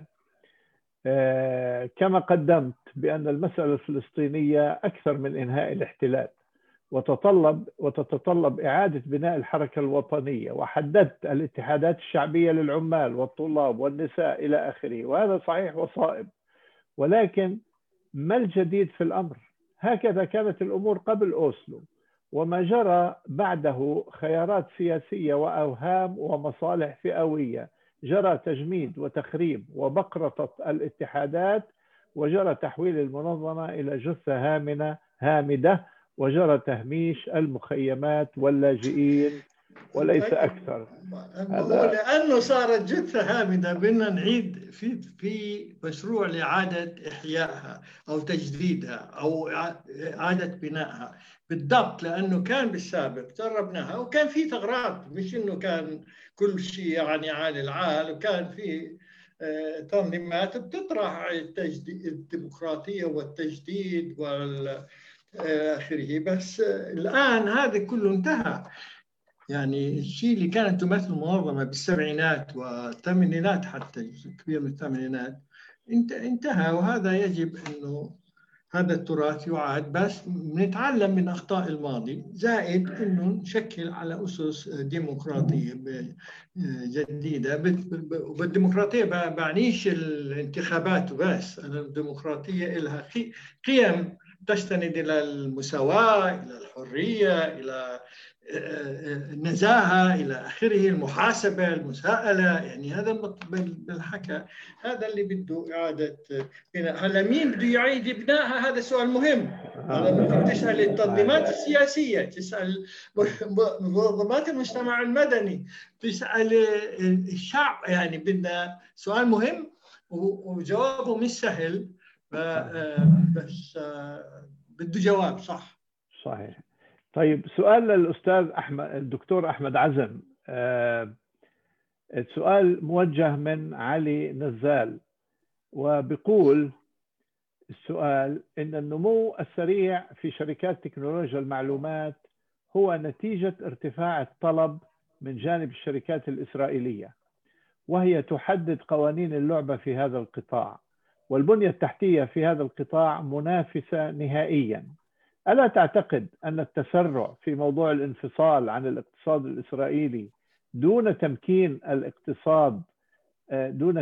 اقتصاد مقاوم ومرن محليا هي مغامرة لن تؤدي إلا لمزيد من الفقر لدى الطبقة الفقيرة؟ تفضل يا دكتور أحمد. تمام، شكرا. هذول سؤالين، احنا هون سؤالين وليس سؤال واحد. السؤال الاول الحديث عن انه ملاحظه ربما هو عن انه انه الطلب في القطاع التكنولوجيا المعلومات الاسرائيلي هو الذي يرفع الطلب على شركات فلسطينية. ربما يكون هذا صحيح، ولكن يعني الحل هو أن نحاول أن نوجد اقتصاد غير مرتبط بالشركات الإسرائيلية، أن نوجد اقتصاد. يعني إحنا لو عندما نتحدث عن تكنولوجيا معلومات وعصر الرقمنة يصعب أن نتحدث عن اقتصاد مرتبط فقط بالسوق الفلسطيني. يعني نحن بالضرورة أن نكون منفتحين على الاقتصاد العالمي، وبالتالي نحن بدل أن يكون الجانب الإسرائيلي هو الوسيط لنا في استيراد العجول، وهو الوسيط لنا في استيراد طعامنا اليومي، وهو الوسيط لنا أيضا في شركات التكنولوجيا. يجب أن نكون في الحالتين لدينا عمل على أن نخرج من إطار القناة الإسرائيلية المفروض علينا إجباريا، سواء قلنا بأننا نريد حرية التجارة وحرية الاستثمار، أو قلنا بأننا نريد أن حرية الاستقلال في اقتصادنا. يعني أنا باعتقادي هون في جزئين مرتبطين ببعض. أنت تتحدث يعني لماذا لا تكون علاقتنا مع السوق العالمي، مع ألمانيا، مع الهند، مع غير الاقتصاديات الآسيوية، مع الصين مباشرة، ونحاول أن يوجد لدينا ارتباط في شركات، أن تكون شركات التكنولوجيا الفلسطينية والأفراد الفلسطينيين لديهم مشاريع واتصالات مع هذه القنوات والأطر. أما موضوع بأنه التسرع الانفكاك، يعني من يقول بأنه الانفكاك عن الاحتلال في موضوع المستشفيات، في موضوع الاستيراد العجول، في موضوع استيراد أي سلعة أخرى، وكأنه يقول أن المقاطعة عبارة عن تسرع ووهم. يعني ما الفرق بين الانفكاك والمقاطعة؟ أنت تتحدث بالتأكيد المقاطعة ليست أمرا سهلا، والمقاومة، وكأنه عندما نقول أنه يجب أن نبني اقتصاد قبل أن نذهب إلى مقاطعة شيء ما، أحيانا وكأننا نقول أننا لا نريد أن نقاطع، لا نريد أن ننفصل، لا نريد أن ننفك. أنا باعتقادي لا، هو جزء من المقاومة ومن الصمود المقاوم أنه تتبنى مثل هذه الأمور. وعلى علمي أقول يعني الانفصال عن المستشفيات الإسرائيلية، كان لدينا فاتورة شهريا تصل إلى 80 مليون شيكل، نزلت إلى 5 مليون شيكل. حقيقة لا نستطيع أن نقول أن هناك المواطن شعر بفرق حقيقي في الخدمات. الكثيرين حاول أن يقول، الجانب الإسرائيلي حاول أن يخرج مظاهرات للشارع. موضوع الانفكاك في العجول، مظاهرات إسرائيلية خرجت لأول مرة تحتج على سلوك فلسطيني تجاري أو اقتصادي، لأنه ببساطة موضوع العجول ربما توقف الآن قليلا بسبب موضوع الكورونا، ولكن كان هناك اتفاق يسمح للفلسطيني بأن يستورد اللحوم والعجول بشكل مباشر، وهذا طبعا مجرد مثال على سلع أكثر من 5000 سلعة يجب أن نتعامل معها. كان بإمكان موضوع قطاع العجول لوحده، وبإمكان قطاع العجول لوحده أن يوفر 3000 فرص عمل 3000 فرصة عمل فلسطينية داخلية، وببساطة نحن نستورد عجول من إسرائيل ب 85% منها مستورد من الخارج. يعني نحن لا نستورد حتى من شيء منتج في إسرائيل لدى الإسرائيليين، نحن فقط نحصر أنفسنا بالمستوردين الآتين من الخارج. وبالتالي أنا باعتقادي لا، يجب أن نخطو خطوات أكثر سرعة في الانفكاك، ويجب أن يكون لدينا المزيد من الخطوات وبشكل سريع، وحتى لو كان أدى ذلك إلى بعض الارتباك، لأنه لا يوجد مقاومة لا تؤدي إلى نوع من الارتباك ومن الآثار الجانبية أحيانا. شكرا. في عندنا مداخلة أو يعني وجهة نظر ويليها سؤال من ليلي حبش. بتقول ليلي: من الواضح أن الشعب الفلسطيني يعاني من حالة شرذمة شاملة بالرغم من أصوات المفكرين والأكاديميين الفلسطينيين التي تدعو إلى مراجعة أساليب العمل الوطني. المشكلة أن هذه النقاشات تتم بعيدا عن التفاعل مع متخذ القرار في الشأن السياسي سواء في رام الله أو في غزة والتأثير فيه، وخاصة أن كل من السلطتين محصورتين في مدار الإطار التشغيلي لاتفاقيات أوسلو. كيف يمكن رأب فجوة الحوار العلمي بين الطرفين، وخاصة في ظل غياب الحراك الديمقراطي في الأطر السياسية الفلسطينية؟ هذا السؤال الأول يعني مش موجه لشخص معين، أي واحد فيكم بحب يتبرع يجاوب عليه، وأنا بجوز بقترح إنه الدكتور أحمد يجاوب عليه أو أي واحد تاني. والشق الثاني سؤال موجه بالتحديد لعصام مخول: كيف ترى دور فلسطيني الداخل في المرحلة المقبلة؟ ممكن يعني دكتور؟ بما انه الميكروفون لساته مفتوح عندي فلازم تفضل. أنا باعتقادي يعني هو الموضوع ليس نقاشات تتم بعيدا عن صنع القرار، هو يمكن الجملة التي ذكرت بالأخير ليلي حبش في نهاية التعليق هي المفتاح الإجابة، الحراك الديمقراطي. أنا باعتقادي أن الحل ليس بنقاش مع صانع قرار أو غير صانع قرار، الحل يكون بتجديد أطر صنع القرار، سواء خصوصا بالانتخابات، سواء نتحدث عن مجلس تشريعي أو نتحدث وهو الأهم ربما موضوع منظمة التحرير الفلسطينية وتحديث أطر منظمة التحرير الفلسطينية من خلال ليس الانتخابات النسبية كما أقر المجلس الوطني العام 2018 اللي أنا أعتقد أنه غير عملي وغير منطقي، ولكن من خلال الاستمرار في تجديد الانتخابات وتجديد الدماء في المجلس الفلسطيني عبر الاتحادات المهنية والشعبية، اتحادات المرأة، الطلاب، غيرها. هذا اللي أنا باعتقادي أنه ممكن يكون انتخابات عملية وتجمع الكل الفلسطيني خارج وداخل فلسطين، وآنذاك سيصبح هذه النقاشات التي تدور بين مثقفين أو بين أكاديميين هي جزء من النقاشات داخل منظمة التحرير والمجلس الوطني وأطر صنع القرار. شكرا. عصام إذا بتحب تجاوب على طيب. أوكي، السؤال التالي برضو خليك فاتح الميكروفون يا دكتور أحمد عزم. السؤال التالي موجه لك، يبدو الأستاذ أعتقد الأستاذ عصام بده يجاوب. بده يجاوب، عفوا. تفضل. شكرا. آسف. أنا أعتقد أنه الجواب هو يعني ممكن أن يكون في جزئه يتعامل مع كل المطلوب فلسطينيا في هذه المرحلة، وأعتقد أن المعركة الأساسية هي على نقل السياسة إلى الجماهير الشعبية، إلى الشعب، إشراك الجماهير الشعبية وإلقاء ثقل الجماهير الشعبية في المواجهة مع الاحتلال وفي المواجهة مع الحالة العامة والتطبيع وما إلى ذلك. لا يمكن، لا تستطيع القوة السياسية القائدة السلطة الفلسطينية من دون ثقل الجماهير الشعبية أن تؤثر تأثيرا حقيقيا أو أن تستنفذ القدرة على التأثير في المواجهة مع إسرائيل. هذا جانب. أنا أعتقد على الشعب الفلسطيني في كل مكان أن ينتبه إلى ما نلمسه يوميا في إسرائيل، أن إسرائيل تعيش في أزمة خانقة. يعني هي تبدو الآن وكأنها يعني تفتح أبواب الجنة على المنطقة، وأنها هي التي تسيطر على مفاتيح كل شيء علميا واقتصاديا وسياسيا. ولكن أنا أعتقد أن هناك تصدع في المجتمع الإسرائيلي غير مسبوق، وأعتقد أن من تأثير في إطار انعكاسات جائحة الكورونا هناك ضرب للثقة الأساسية البنيوية للجماهير للعلاقة بين الجمهور الإسرائيلي وبين السلطة الإسرائيلية الحاكمة. وتقديري أن هذه التناقضات هي تناقضات حقيقية، وأن إسرائيل لن تعود إلى ما كانت عليه في الماضي، بمعنى هذا الإجماع القومي الصهيوني، هذا القبول بالمؤسسة الإسرائيلية والمؤسسة الأمنية.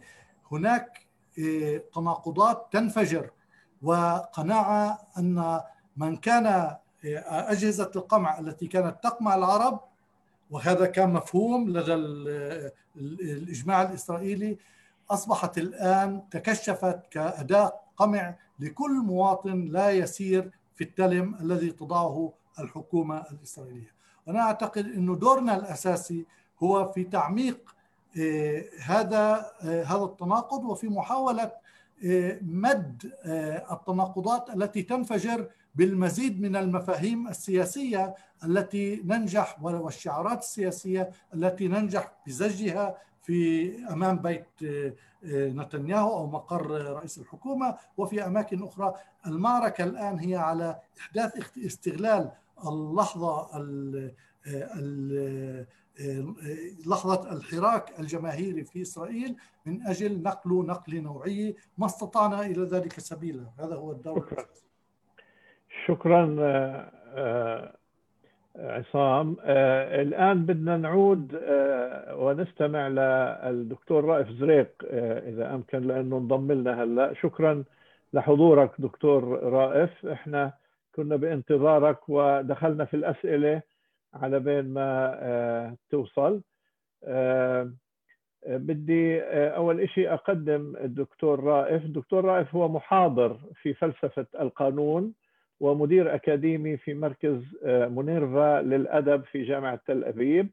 نال الشهادة الأولى والماجستير في الحقوق من الجامعة العبرية. حاز على درجة الماجستير الثاني من كلية القانون في جامعة كولومبيا، وشهادة الدكتوراه في القانون من جامعة هارفارد. وقد تمحورت رسالة الدكتوراه التي قدمها حول فلسفة الحقوق عند إيمانويل كانت. له العديد من المؤلفات والمنشورات في عدة موضوعات تشمل النظريات السياسية، القانون، المواطنة، الهوية، المسألة الفلسطينية الإسرائيلية. عنوان مداخلة الدكتور رائف زريق هي الأسئلة الملحة. تفضل دكتور رائف. مساء الخير للجميع، وأنا أعتذر اعتذار شديد.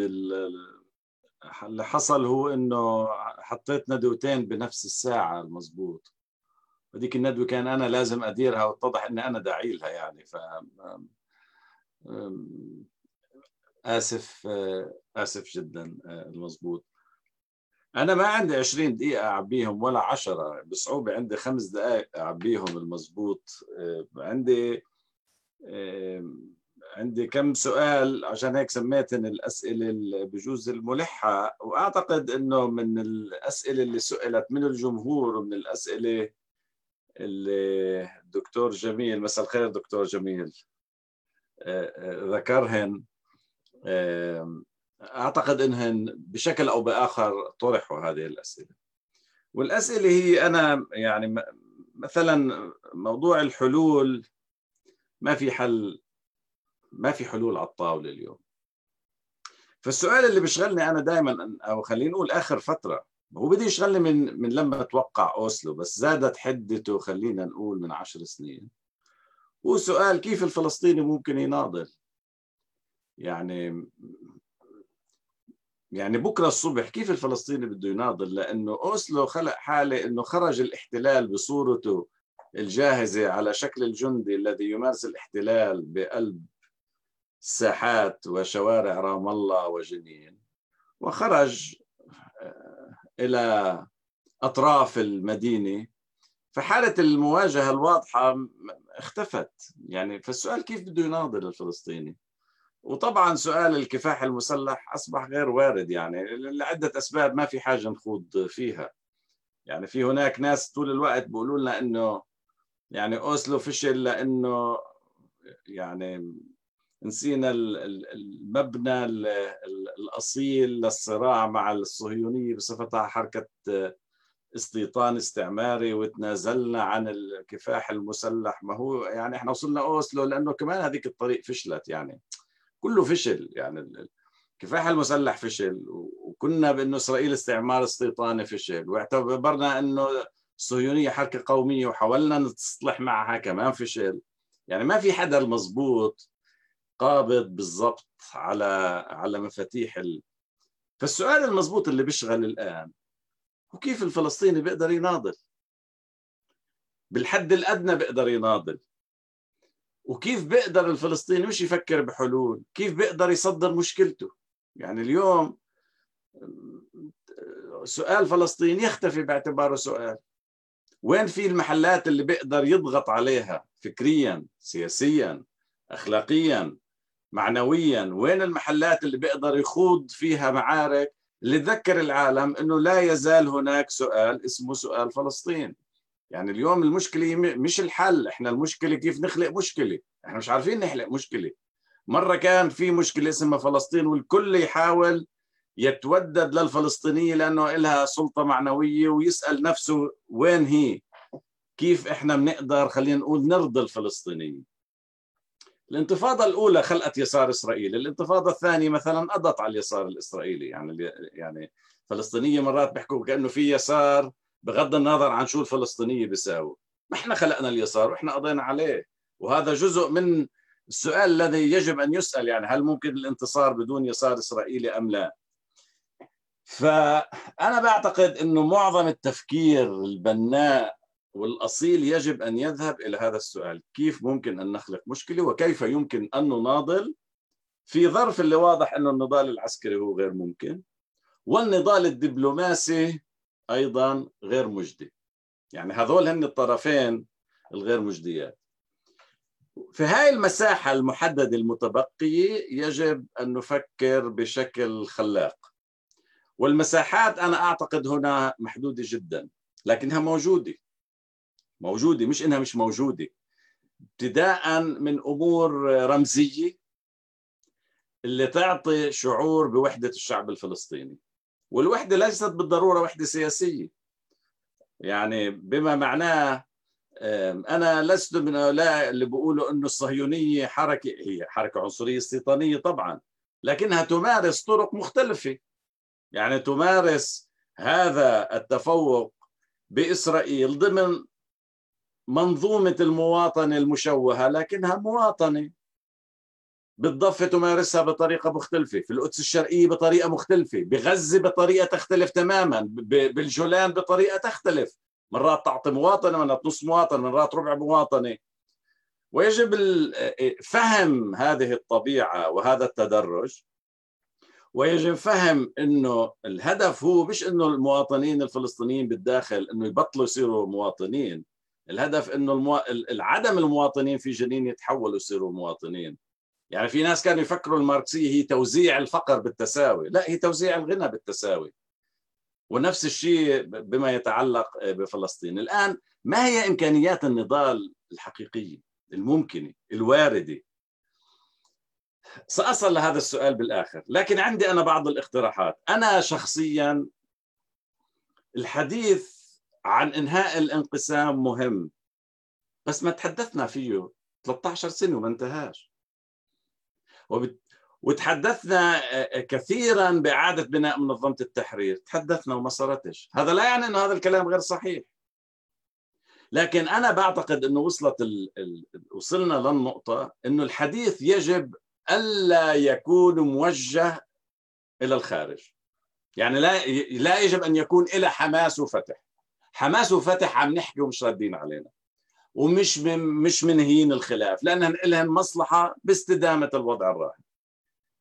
السؤال إذا هذا هو الوضع، وأنا أعتقد أنه العمل السياسي والتفكير السياسي يجب أن يبدأ من الواقع مش من الحلم، يجب أن يبدأ من الواقع، أن تبوش ذا ليميت تاع الواقع، يشوف وين بيقدر يساوي، وين بيقدر يحرك شغلات. إذا هذا هو الوضع، أنا برأيي لازم نحكي مع أنفسنا. يعني الاستمرار الحديث مع السلطة ومع حماس وإنه اصطلحوا يا جماعة، وإنه نناشدكم لإعادة بناء منظمة التحرير، وإنه نناشدكم كذا كذا، ما إحنا بنناشدها إنه بصيرش إشي. هذه المناشدة هي جزء من الأزمة، أنا بعتقد تعيد إنتاج الأزمة، لأنها تحول الشخص الذي يتحدث باعتباره يلقي كاهل وعبء وتوقعات التغيير إنه يجي من حدا ثاني. فخلينا نبدأ نفكر إنه التغيير مش رح يجي من حدا ثاني. كل واحد بفكر بده يجي تغيير، يفكر إنه التغيير بده يجي منه. وبالتالي أنا بعتقد حتى نفكر إنه ما في سلطة فلسطينية للحظة، هاي اللي بسموها يعني براكتينج، هيك نحطها شوي على جنب، وما في حماس، وإنه مش رح يصطلحوا.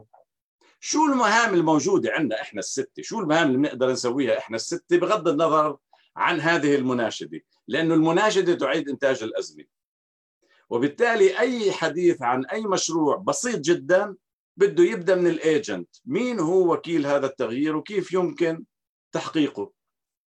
هذا اقتراح لكل الذي بدهن يبدوا يعني يناشدوا. أنا بعتقد أنه المناشدة انتهت. الآن هناك أمور سياسية. أنا بقرأ جميل وتعلمت كثير من الأستاذ جميل. أنا مش مع إعادة بناء منظمة التحرير، بس هذا نقاش طويل. لا يمكن إعادة بناء منظمة التحرير، ولا معنى لبناء منظمة التحرير. منظمة التحرير قامت في لحظة معينة، قامت بدورها مشكورة، قامت بأدوار بطولية، حفظت اسم فلسطين من النسيان، اعطتنا هوية، اعطتنا معنوية، واعطتنا مهام، وأنجبت السلطة الفلسطينية. انتهى. لا يمكن إعادة التاريخ. اليوم إذا بده يصير شيء يجب بناء مشروع فلسطيني من الواقع الفلسطيني اليوم كما هو اليوم. إنك تيجي اليوم تكتب فلسطين هي موطن الشعب الفلسطيني كيف كتبنا بال65 وكأنه ما مرق 70 سنة، ما بقدم ولا شيء. الآن شو هي الإمكانيات النضال؟ أنا برأيي محدودة لكنها موجودة، وهذا بقود للسؤال ما هو دور الفلسطينيين بالداخل. أنا بعتقد دور الفلسطينيين بالداخل لهم دور بالشارع الإسرائيلي، لكنه دور محدود، لكن لهم دور بالشارع الإسرائيلي. لكن الحديث من ناحية أخرى أنه دورهم ينحصل في الشارع الإسرائيلي أنا بعتقد هو حديث مجتزأ. لكن الحديث أنه هم يصيروا جزء من منظمة التحرير هو حديث غير مدروس كفاية. أنا بعتقد هو حديث غير مدروس كفاية، لأنه يجب أن يدرس هذا الموضوع. شو يعني أنك أنت جزء من منظمة التحرير اليوم؟ كيف يعني الفلسطيني بالداخل بده يصير جزء من منظمة التحرير؟ وكيف يستوي هذا الخطاب مع خطاب المواطن اللي بده يطرح هذا الموضوع؟ بده يقول لي كيف هذول الاثنين بدهم يستووا مع بعض. لكن الحياة هي لا تختصر إما أنت بتصير جزء من منظمة التحرير، إما أنت جزء من اليسار الإسرائيلي، بما معناه أنه هناك في أفق تاع الشعب الذي يتجاوز الحلول السياسية. يعني شو المانع مثلا أنا أعطيكم 3 أمثلة سريعة. شو المانع أن نتضامن كلنا مع غزة بأنه نطفئ الكهرباء لساعة واحدة ونستأجر حدا يطلع يسوي لنا الساتلايت انه كيف تطفي الكهرباء بأم الفحم وبحيفا وبنابلس وبغزة بنفس اللحظة؟ هذا تضامن معنوي. شو المانع نساوي مباراة شطرنج لكل الفلسطينيين مع بعض؟ إسا في هجمة علينا بكل ما يتعلق بتعريف اللاسامية، وتعريف اللاسامية كما يجري، وأنا متابع هذا الموضوع وعم يعني بخوض مشروع طويل له أول ما له آخر ولحالي المضبوط. بس يعني هذا الغول سيقضي على كل الرواية الفلسطينية. أي شيء سوف يقال سوف يجري اعتباره من الآن فصاعدا أنه لا سامية. يعني ما يدرس الوضع اليوم انه اساتذه مدرسين تقدميين هيومن رايتس اكتيفيست برو بالستينيان عم بلغونهن كورسات باوروبا وبالمانيا وبامريكا. هذا النضال ليش طيب؟ يعني هذا النضال مثلا هذا نضال يتجاوز السياسي بمعناها انه انت مواطن ولا غير مواطن، هذا فيه هجوم على الشعب الفلسطيني وعلى تاريخه وعلى روايته. ما في مانع انه يكون مؤسسة كمان عدالة والضمير والحق من رام الله، انه هذا هون في هجوم على الشعب الفلسطيني بأجمعه. ليش ما يصير هذا يعني هاي نوع الامور التي تثبت انه في هناك شعب فلسطيني له قوة معنوية وله رواية يجب الحفاظ عليها، خاصة انه ستيت هود ليست بالافق، بس البيبل هود ما في حدا بيقدر يمنعك انك تطور بيبل هود، خاصة انه في هناك حالة من دي اربيزاتسيا للقضية الفلسطينية، وحالة للقضية الفلسطينية تاريخيا في حالة ذهاب نحو الداخل. يعني إذا بديت قضية عربية إسرائيلية تحولت إلى قضية فلسطينية إسرائيلية، وتحولت من قضية فلسطينية من حدود الأردن وحدود لبنان إلى أن أصبحت قضية فلسطينية في داخل إسرائيل في الضفة. وقانون القوانين الأخيرة التي سنتها إسرائيل رفعت مستوى المواجهة مع الفلسطينيين بإسرائيل، بحيث وضعنا في الداخل أصبح وكأنه نحن في الخارج، والضفة التي كانت في الخارج أصبحت وكأنها بالداخل، بما معناه الأفق المستقبلي هو عم بقرب أجزاء الشعب الفلسطيني. وضعنا لا يزال مختلف ببعض الأمور القانونية ويجب عدم الاستهانة فيها، بس الأفق عم بقرب نضالنا، ويجب أن نكون مستعدين إلى هذا التقريب، ويجب أن نكون قادرين أن نستفيد، أن نعمل معا، وأن نستفيد أن نعمل بشكل منفرد. ولما نشتغل بشكل منفرد قد نكون نخدم نفس القضية.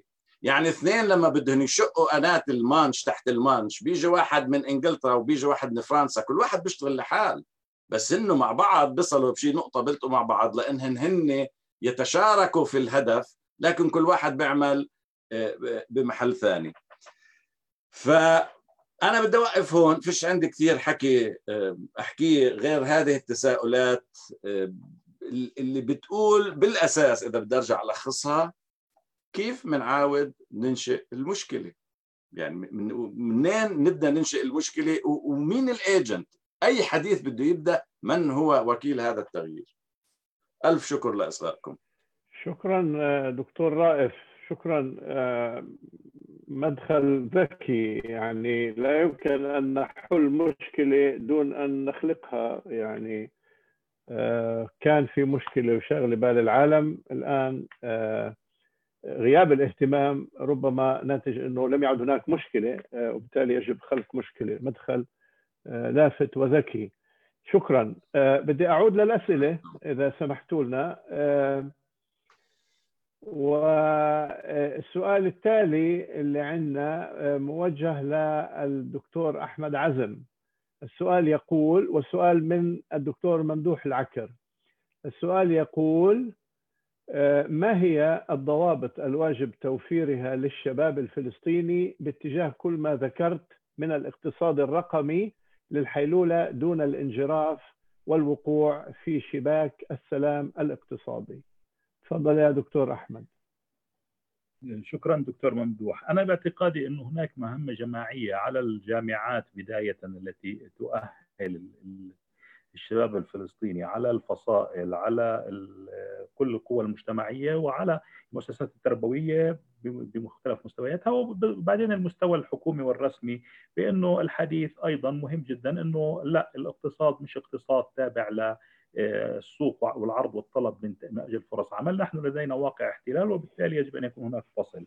الضوابط جزء منها ربما يجب أن يكون ضوابط مجتمعية ثقافية، وجزء منها ضوابط قانونية. يعني أيضا باعتقاد أنه في مرحلة ما يجب أن يكون هناك قوانين تمنع مثل هذا التعامل مع الشركات الإسرائيلية. لا نريد أن نصل إلى مرحلة يصبح فيها التعامل مع شركات إسرائيلية التراجع عنه صعب، كما أصبح التراجع الآن صعب في قطاع العمالة غير الماهرة اليومية اللي أصبح من الصعب التراجع فيها. وباعتقادي في إذا عندنا ضوابط ثقافية مجتمعية تعليمية وفي بعدين قانونية. شكرا. سؤال ثاني كمان لحضرتك دكتور أحمد من خلدون بشارة.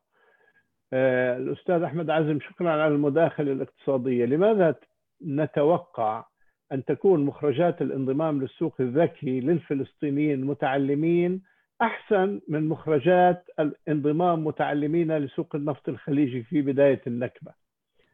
يعني هل الحل الاقتصادي هو الطريق الوحيد إلى حل سياسي خارج صندوق الأحزاب والمشروع الوطني؟ تفضل. يعني ايضا هون سؤالين. اولا بالموضوع الاول، انا باعتقادي من عدم الدقه القول بانه المنتجات، لا اقول الدخول السوق النفطي، ولكن المدخلات العمليه التعليميه والحركه الوطنيه اللي نشات في الخمسينات والستينيات، اللي كما ذكرت هي نشأت في واعتمدت إلى حد كبير على نوع معين من التعليم في ذلك الوقت، وكان جزء من الميزة النسبية للفلسطينيين إقليميا هو التعليم العالي اللي حصلوا في ذلك الوقت عليه. وباعتقادي أنا إن الحركة الوطنية الفلسطينية أنجزت الكثير. وجودنا الآن حتى الآن غير مهزومين، هذا يعني غير منتصرين ولكن غير مهزومين. بقائنا كل صمودنا، أنا باعتقادي إنه يعني جدا من غير المنصف أن نقول بأنه من لم يتحقق شيء على مدى من الجيل اللي أنشأ مثل هذه الحركة الوطنية واللي كان نتاج العملية التعليمية في الخمسينات والستينات. فبالتالي باعتقادي أنه لا، في عندنا منجزات، ونتمنى أنه يكون المنجزات في المرحلة المقبلة أفضل، تكون أول شيء بنتمنى تكون بنفس المستوى، وبعدين بنتمنى تكون أفضل. أما الموضوع الحل الاقتصادي، لا، أنا بقول أنه فيش فصل بين الاقتصاد والسياسة. الحل الاقتصادي هو حل يقوم على الفصل بين الاقتصاد والسياسة، يقول بأنه ممكن حل المشكلات اقتصاديا ولا نحلها سياسيا. ولكن ما أطرحه أنا لا، أنه يجب عدم الفصل بين الاقتصاد والسياسة. وبالتالي تحدثت عن اقتصاد سياسي جديد. هذا الاقتصاد جزء منه متعلق بالخارج وبالعلاقة مع الآخر، مع الاحتلال ومع المشروع الاستعماري، وجزء منه حتى متعلق بمسألة توزيع القوة وتوزيع القدرات داخل المجتمع الفلسطيني، ومسألة توزيع القوة لعملية صنع القرار داخل المجتمع الفلسطيني. شكرا. السؤال التالي من شخص اسمه قعدان، بيقول السؤال: يعطيكم العافية. بداية للأستاذ أحمد عزم، استمعت لاقتراحك حول فك التبعية انطلاقا من الاقتصاد الرقمي أو ما شابه، إلا أنك لم تسائل التبعية ذاتها. الحديث عن علاقات واتفاقات ترسم التبعية ماديا من الطعام حتى العملة، وأيضا لم تتحدث عن التبعية والجغرافيا الفلسطينية. هل ممكن أن نتحدث عن تفكيك التبعية في ظل تقسيمات جغرافية كولونيالية؟ تفضل. يعني مش واضح كثير بالنسبة لي السؤال، ولكن أنا باعتقادي لا، إنه يعني التبعية أنا ما تحدثت عنه هو انفكاك في التبعية في كل قطاع، في التعليم، في قطاع الطعام، في القطاع الرقمي وفي غيره، مش بس الاقتصاد الرقمي لانه هو شيء جديد. ولكن انا باعتقادي يعني تحدثت ربما اثناء الاجابه على الاسئله على مواضيع لها علاقه بالعجول، لها علاقه بالمستشفيات. يجب فك التبعيه في كل الجوانب. وبعدين التبعيه يعني اذا فيش يعني الاحتلال بالضروره يفرض علينا نوع من انواع التبعيه، وبالتالي هو جزء منه مقاومه احتلال. لم افهم موضوع التشظي الجغرافي، ولكن انا باعتقادي يعني الاحتلال هو محاوله لتحرير الجغرافيا ايضا. شكرا. في سؤال للدكتور رائف زريق من الدكتور ايمن زرو. السؤال بيقول: إذا وافقنا على أنه لا داعي لإعادة إحياء منظمة التحرير لأنها وجدت لحقبة زمنية معينة، ولا داعي لإنقاذ السلطة الوطنية لأنها أدت دورها، ما البديل إذن؟ تفضل دكتور رائف.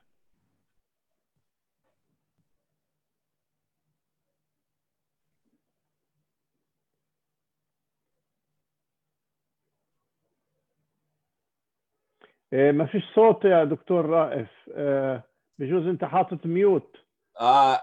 تفضل. هلا مسموع، تفضل. لنفرض احنا بدنا نعيد احياء منظمه التحرير. طب منظمه التحرير، الميثاق منظمه التحرير لا يعترف باسرائيل. اوكي، طب ما بس 95 احنا اعترفنا باسرائيل. شو يعني اليوم ترجع لميثاق 1965؟ كيف يعني؟ أستاذ جميل بواحد من مقالاته طرح سحب الاعتراف من إسرائيل. أنا كتبت له رد شخصي يومتها على الشخصي إنه يعني الاعتراف بطبيعته لا يمكن سحبه، لأنك إذا سحبته فيش معنى ترجع وتعترف، لأنه اللي عقبالك بقول لك إذا كمان مرة بدك تسحب الاعتراف شو المعنى باعترافك إذا الاعتراف is revocable. الاعتراف كاعتراف من حيث ماهيته كاعتراف كورقة باللعبة انلعب، في اللحظة اللي انلعب احترق. ما في معنى انك ترجع للحظة اللي قبل أوسلو بهذا المعنى. وعشان هيك الانتفاضة الثانية، الانتفاضة الأولى اجت على باك جراوند تاع احتلال، العالم فهمها انها انتفاضة ضد الاحتلال. الانتفاضة الثانية اجت على باك جراوند تاع سلام، العالم فهمها وإسرائيل قدرت تسوقها إن انتفاضة ضد السلام. وفي تحول صار بالعالم من 20 سنة، إذا إحنا مش شايفينه هيك العالم، وخاصة إجت بعد سبتمبر 11 اللي العالم صار يشوف الموضوع مختلف. والعالم يعني مش بس أمريكا، العالم بما في أوروبا. الآن أحيانا في أمور ممنوع تسويها، ممنوع كان تعترف بإسرائيل غير إذا الاعتراف كونديشنال.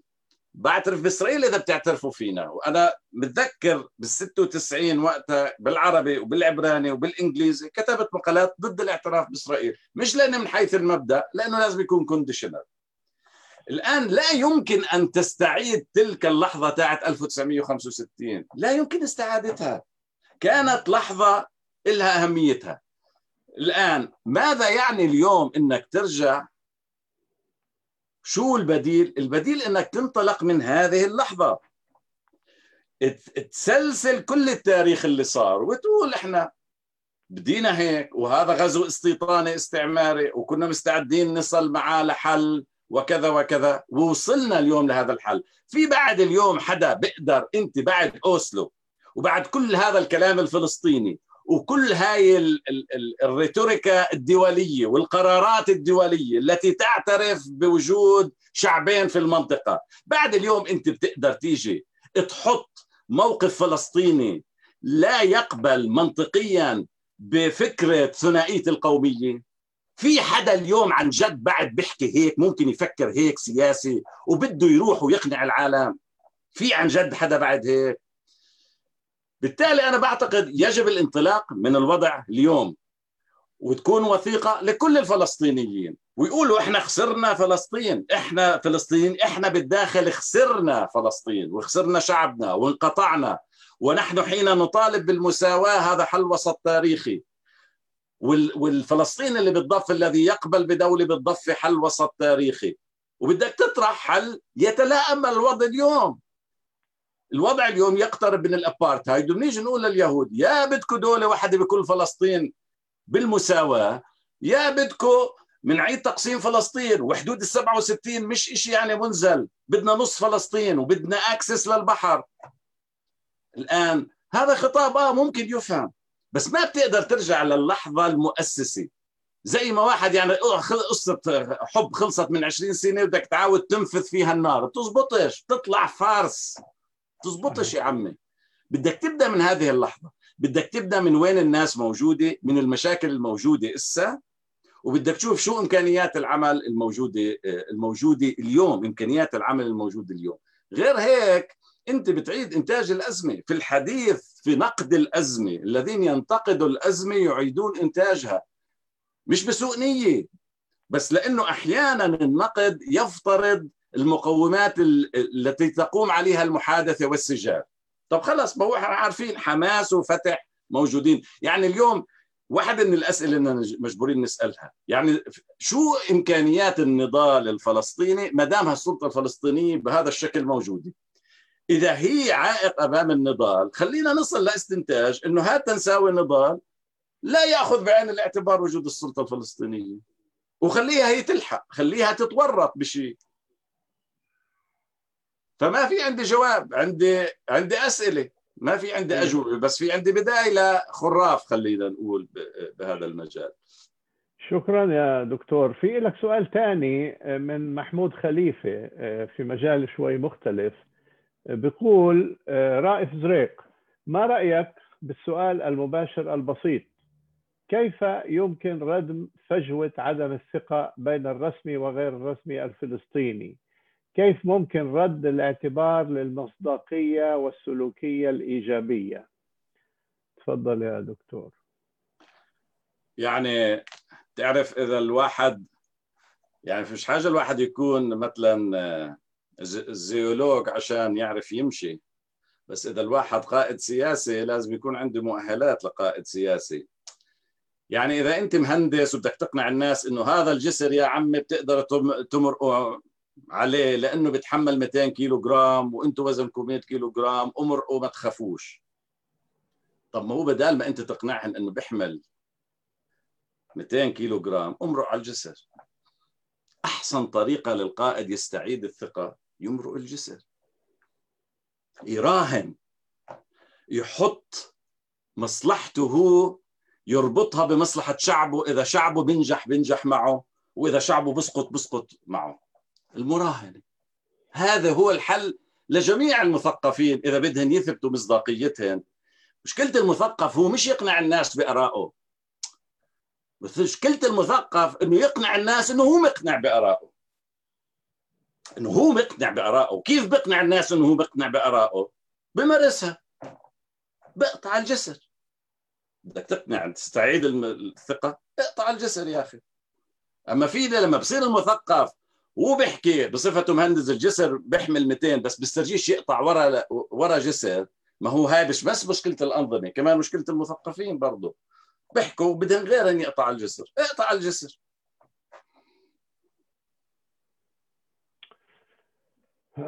أوكي، شكرا. الموضوع التالي هو الحقيقة مداخلة، وأنا بعتقد يعني من حق الحضور والجمهور المستمع إذا عنده وجهة نظر إنه يطرحها وإحنا نسمعها. وإذا بعد ما نسمع هاي المداخلة في حدا من الزملاء المتحدثين برغب إنه يعلق عليها أو يتعاطى معها فهذا ممكن، لكن هي مش موجهة لشخص محدد. نادية حرحش بتقول: ظل العيش بحقيقة واحدة وهي دويلات المعازل ضمن نظام زبائني مهدد بحرب أهلية قادمة. لم يعد حل الدولة أو حل الدولتين أو تطبيع بين قوسين تتبيع الدول العربية أو الانقسام، سواء بإنهائه أو تكريسه أو التوسع الاستعماري وضم الضفة وتهويد القدس أو الحلم بإجراء انتخابات وتشكيل حكومة أو إعادة تشكيل أو النهوض بمنظمة التحرير أو حتى إعادة الاحتلال. هي المعضلة الحقيقية التي تهدد الكيان الفلسطيني بين قوسين الذي يتم التعويل عليه من أجل التحرر والهوية والوطن هو حالة انعدام الأمن وتضييق الخناق وتكميم الأفواه والتهديد السلمي وتسلح قوي وتسلح قوى المسترئسين بكل مناطق السلطة الفلسطينية تحضيرا للمرحلة القادمة. هل هناك نقاش أو تفكير أو إعداد سيناريوهات لهذا المشهد الذي يبدو أنه القادم؟ وهل يكون ما عرضه دكتور سارين سيبي بالتخلي عن كل الحلول والاكتفاء بالصمود ضمن ما هو موجود من أجل البقاء هو الحل البديهي؟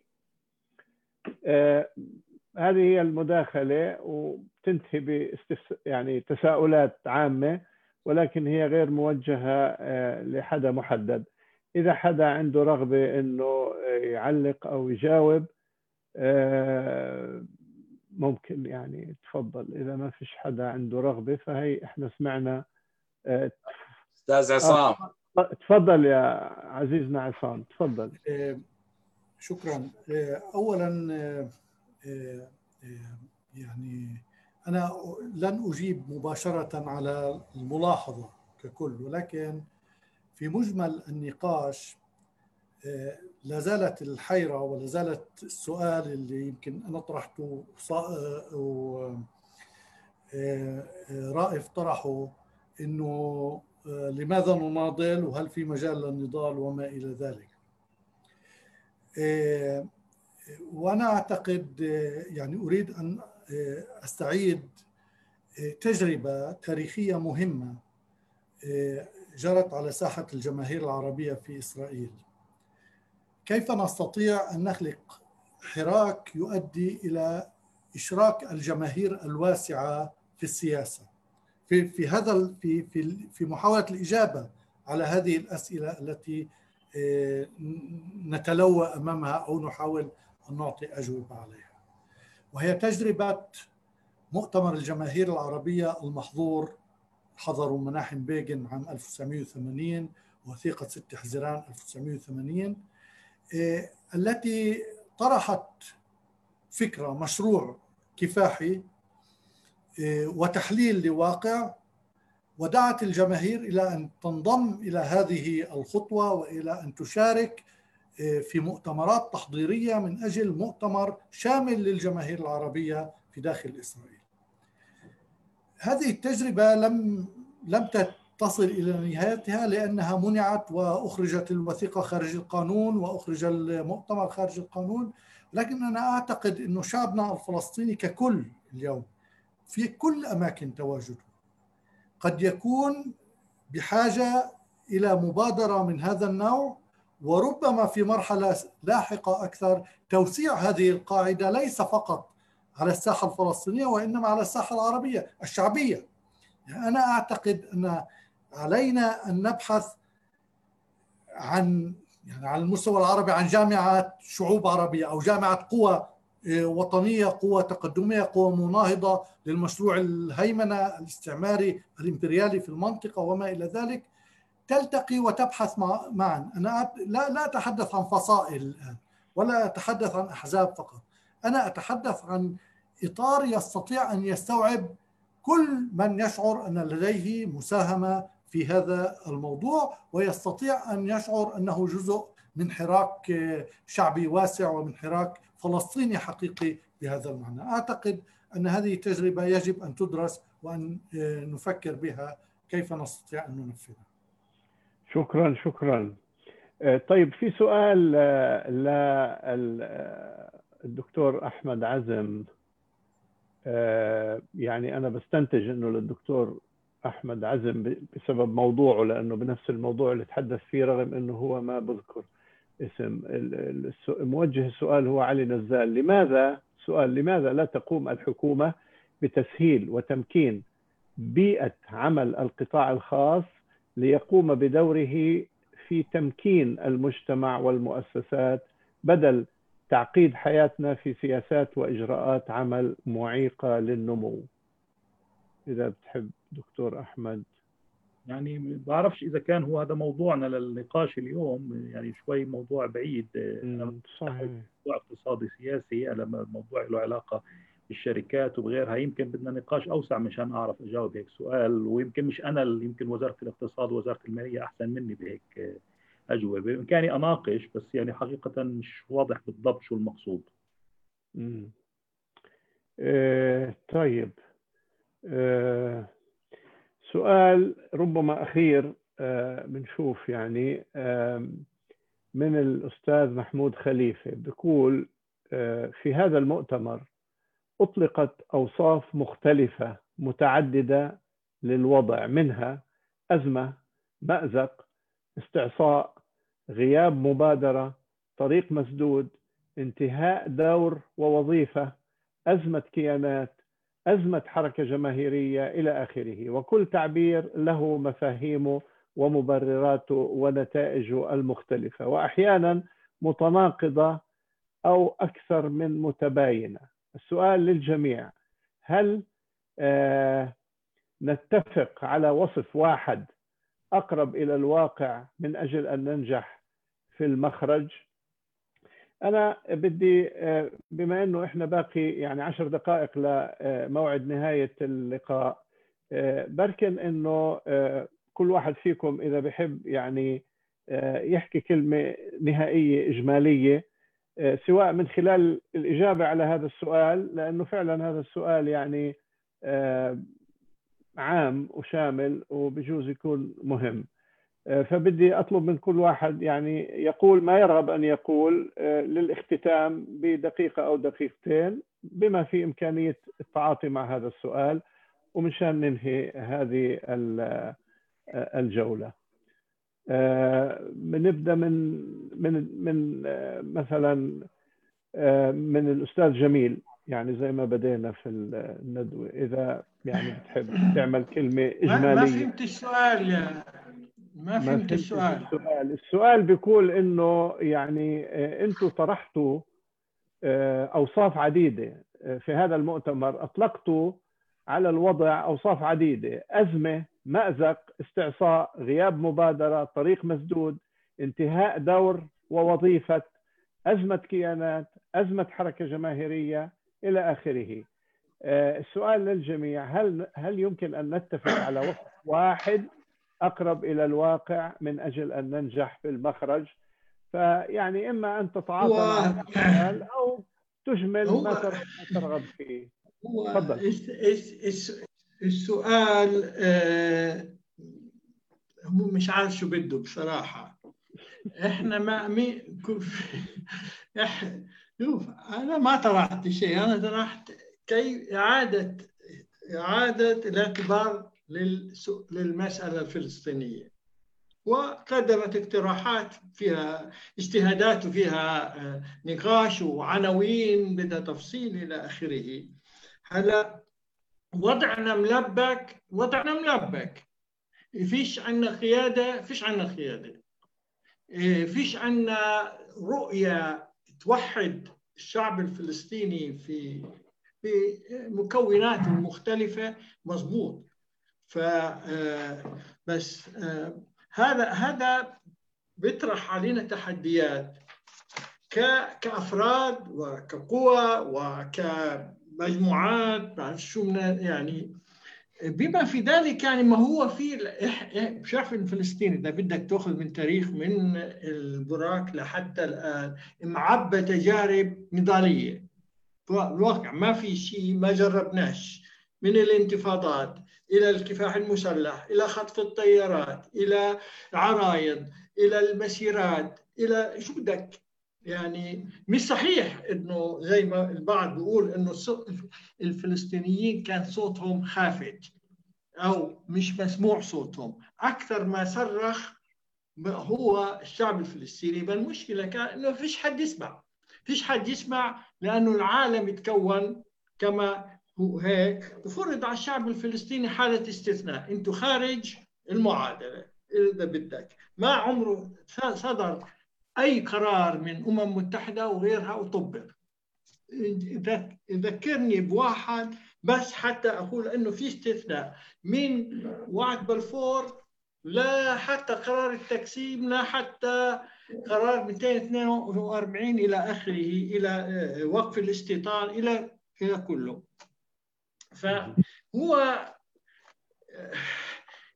منين بدنا نبلش السؤال؟ أنا ما عندي حكاية رائف، مع إنه مزبوط. يعني دائما زي ما حكيت قبل إنه إحنا بنحكي مبني على المجهول، يعني بمعنى مش معروف مين المطلوب أن يفعل، أو مجهول مين الأيجنت.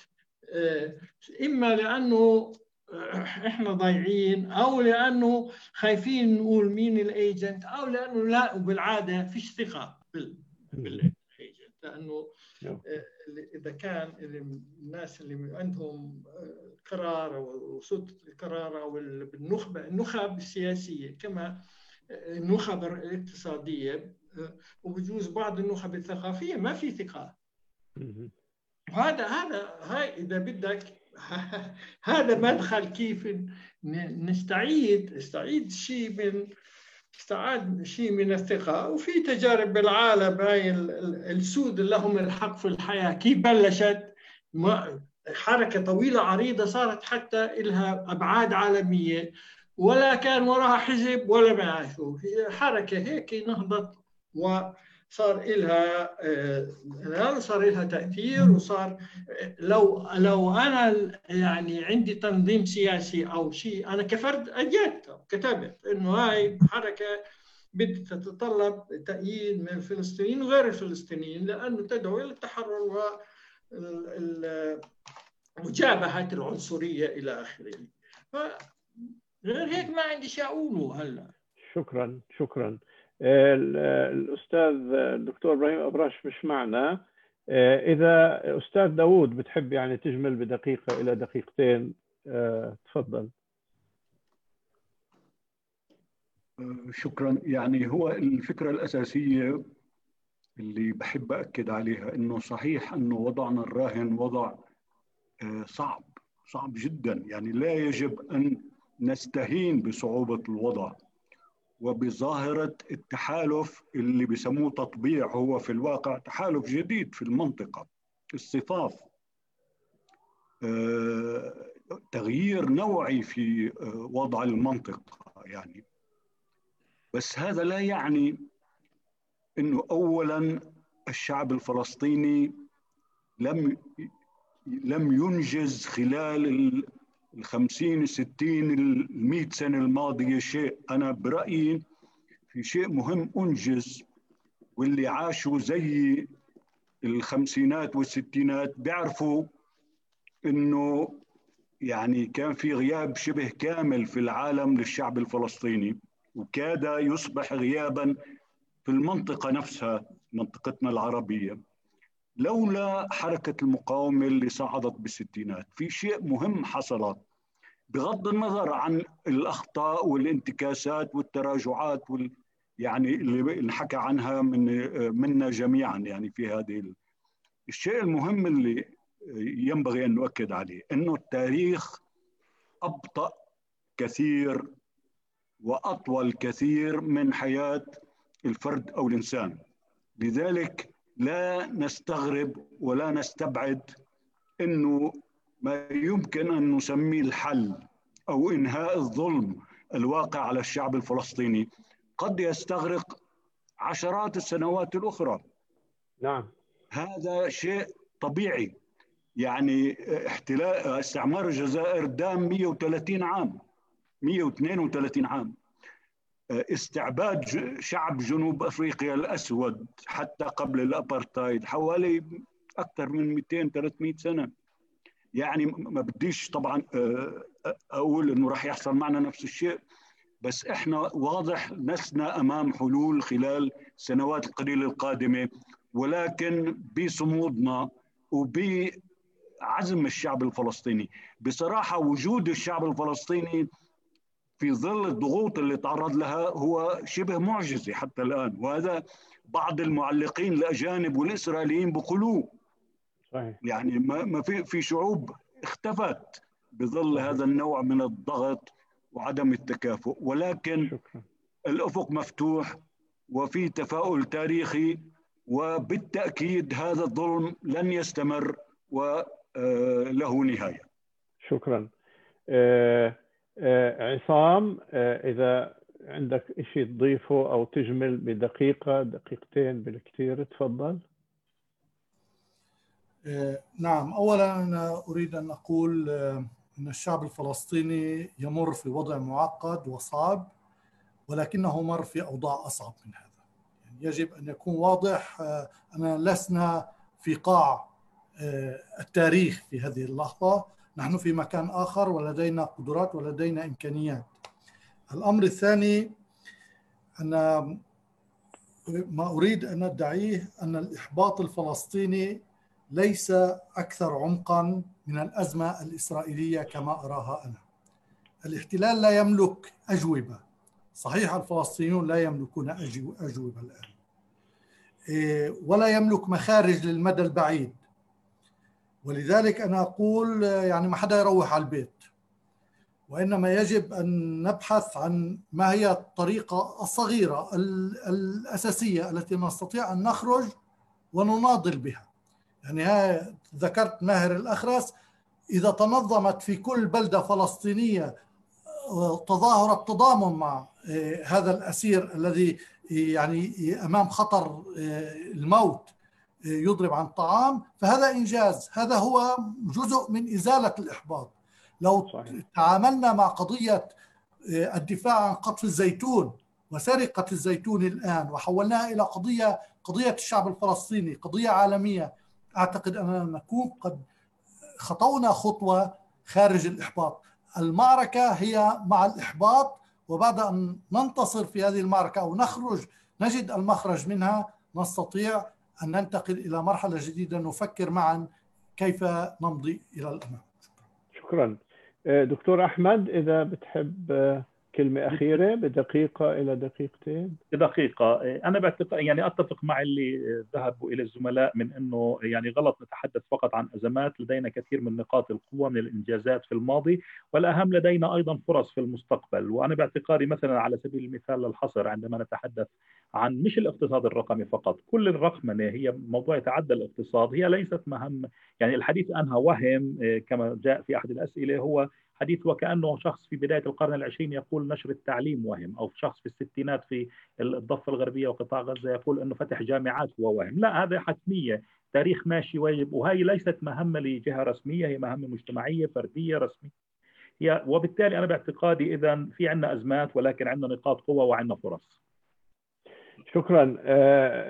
دكتور رائف زريق، ممكن في سؤال اجى متأخر بتعلق بالموضوع اللي أثرته حول موضوع المعاداة السامية، ممكن انه اذكر لك اياه وانت تحاول تجاوبه. هو موجه من الدكتور رباب عبد الهادي، بتقول انه هي تتفق معك في مركزية موضوع التحدي المتمثل بالاتهامات باللاسامية، واللي هي مستعملة عمليا كأداة من أجل محو الرواية والشرعية، الرواية الفلسطينية والشرعية للمقاومة. ولكن هي بتشوف أنه في مشكلة تتمثل بأنه ما في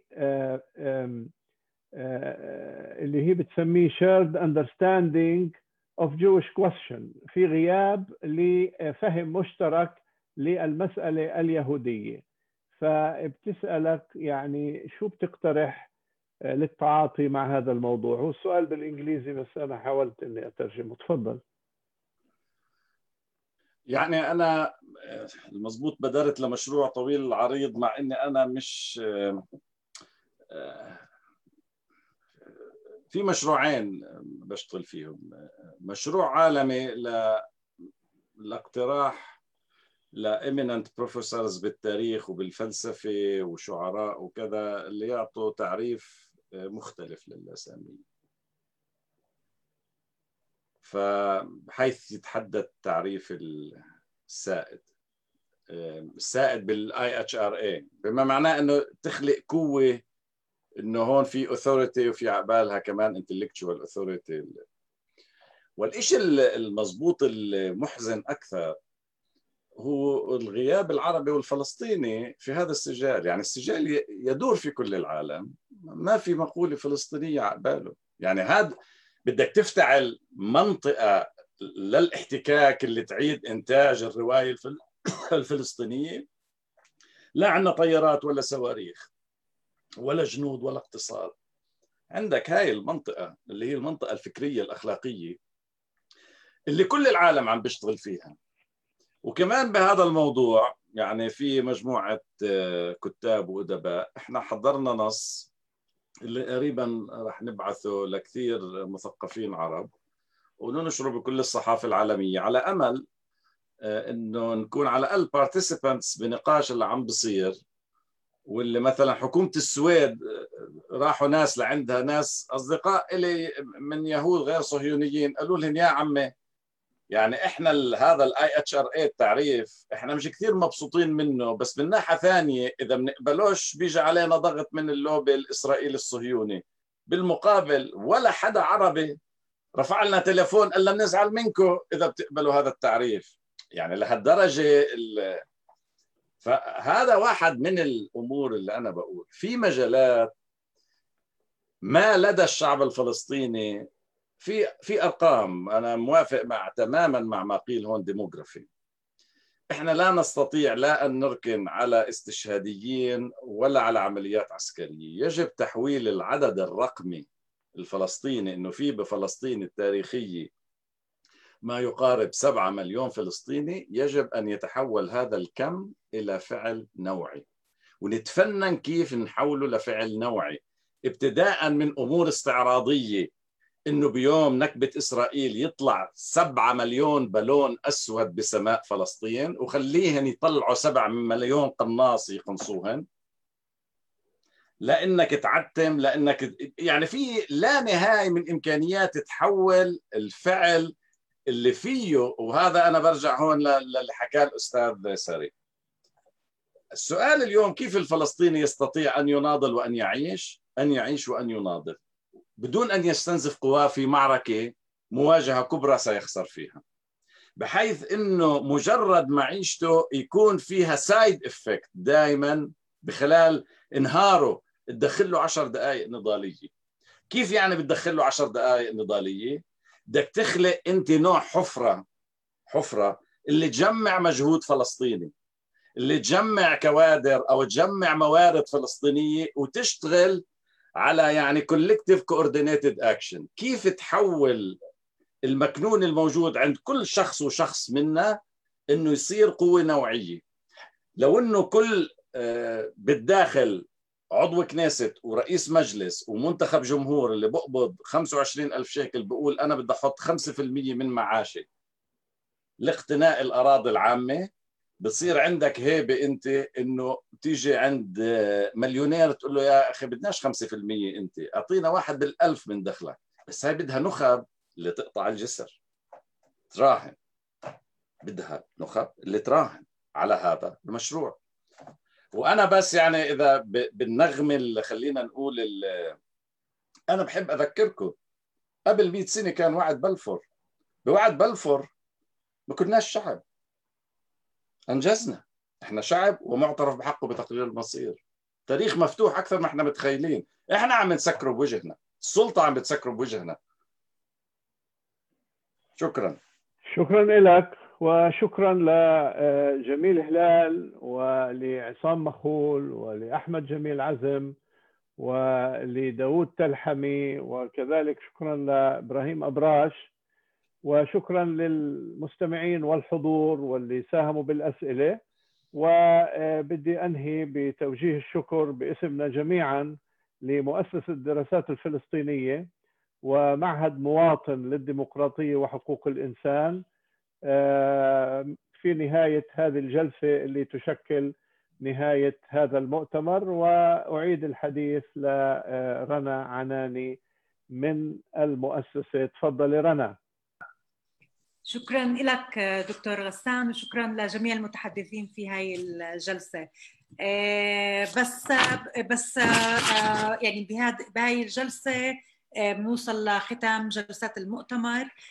بحب أوجه شكر للجنة المؤتمر ولكل من ساهم في التحضير للمؤتمر وإنجاح أعماله، ومساءكم سعيد.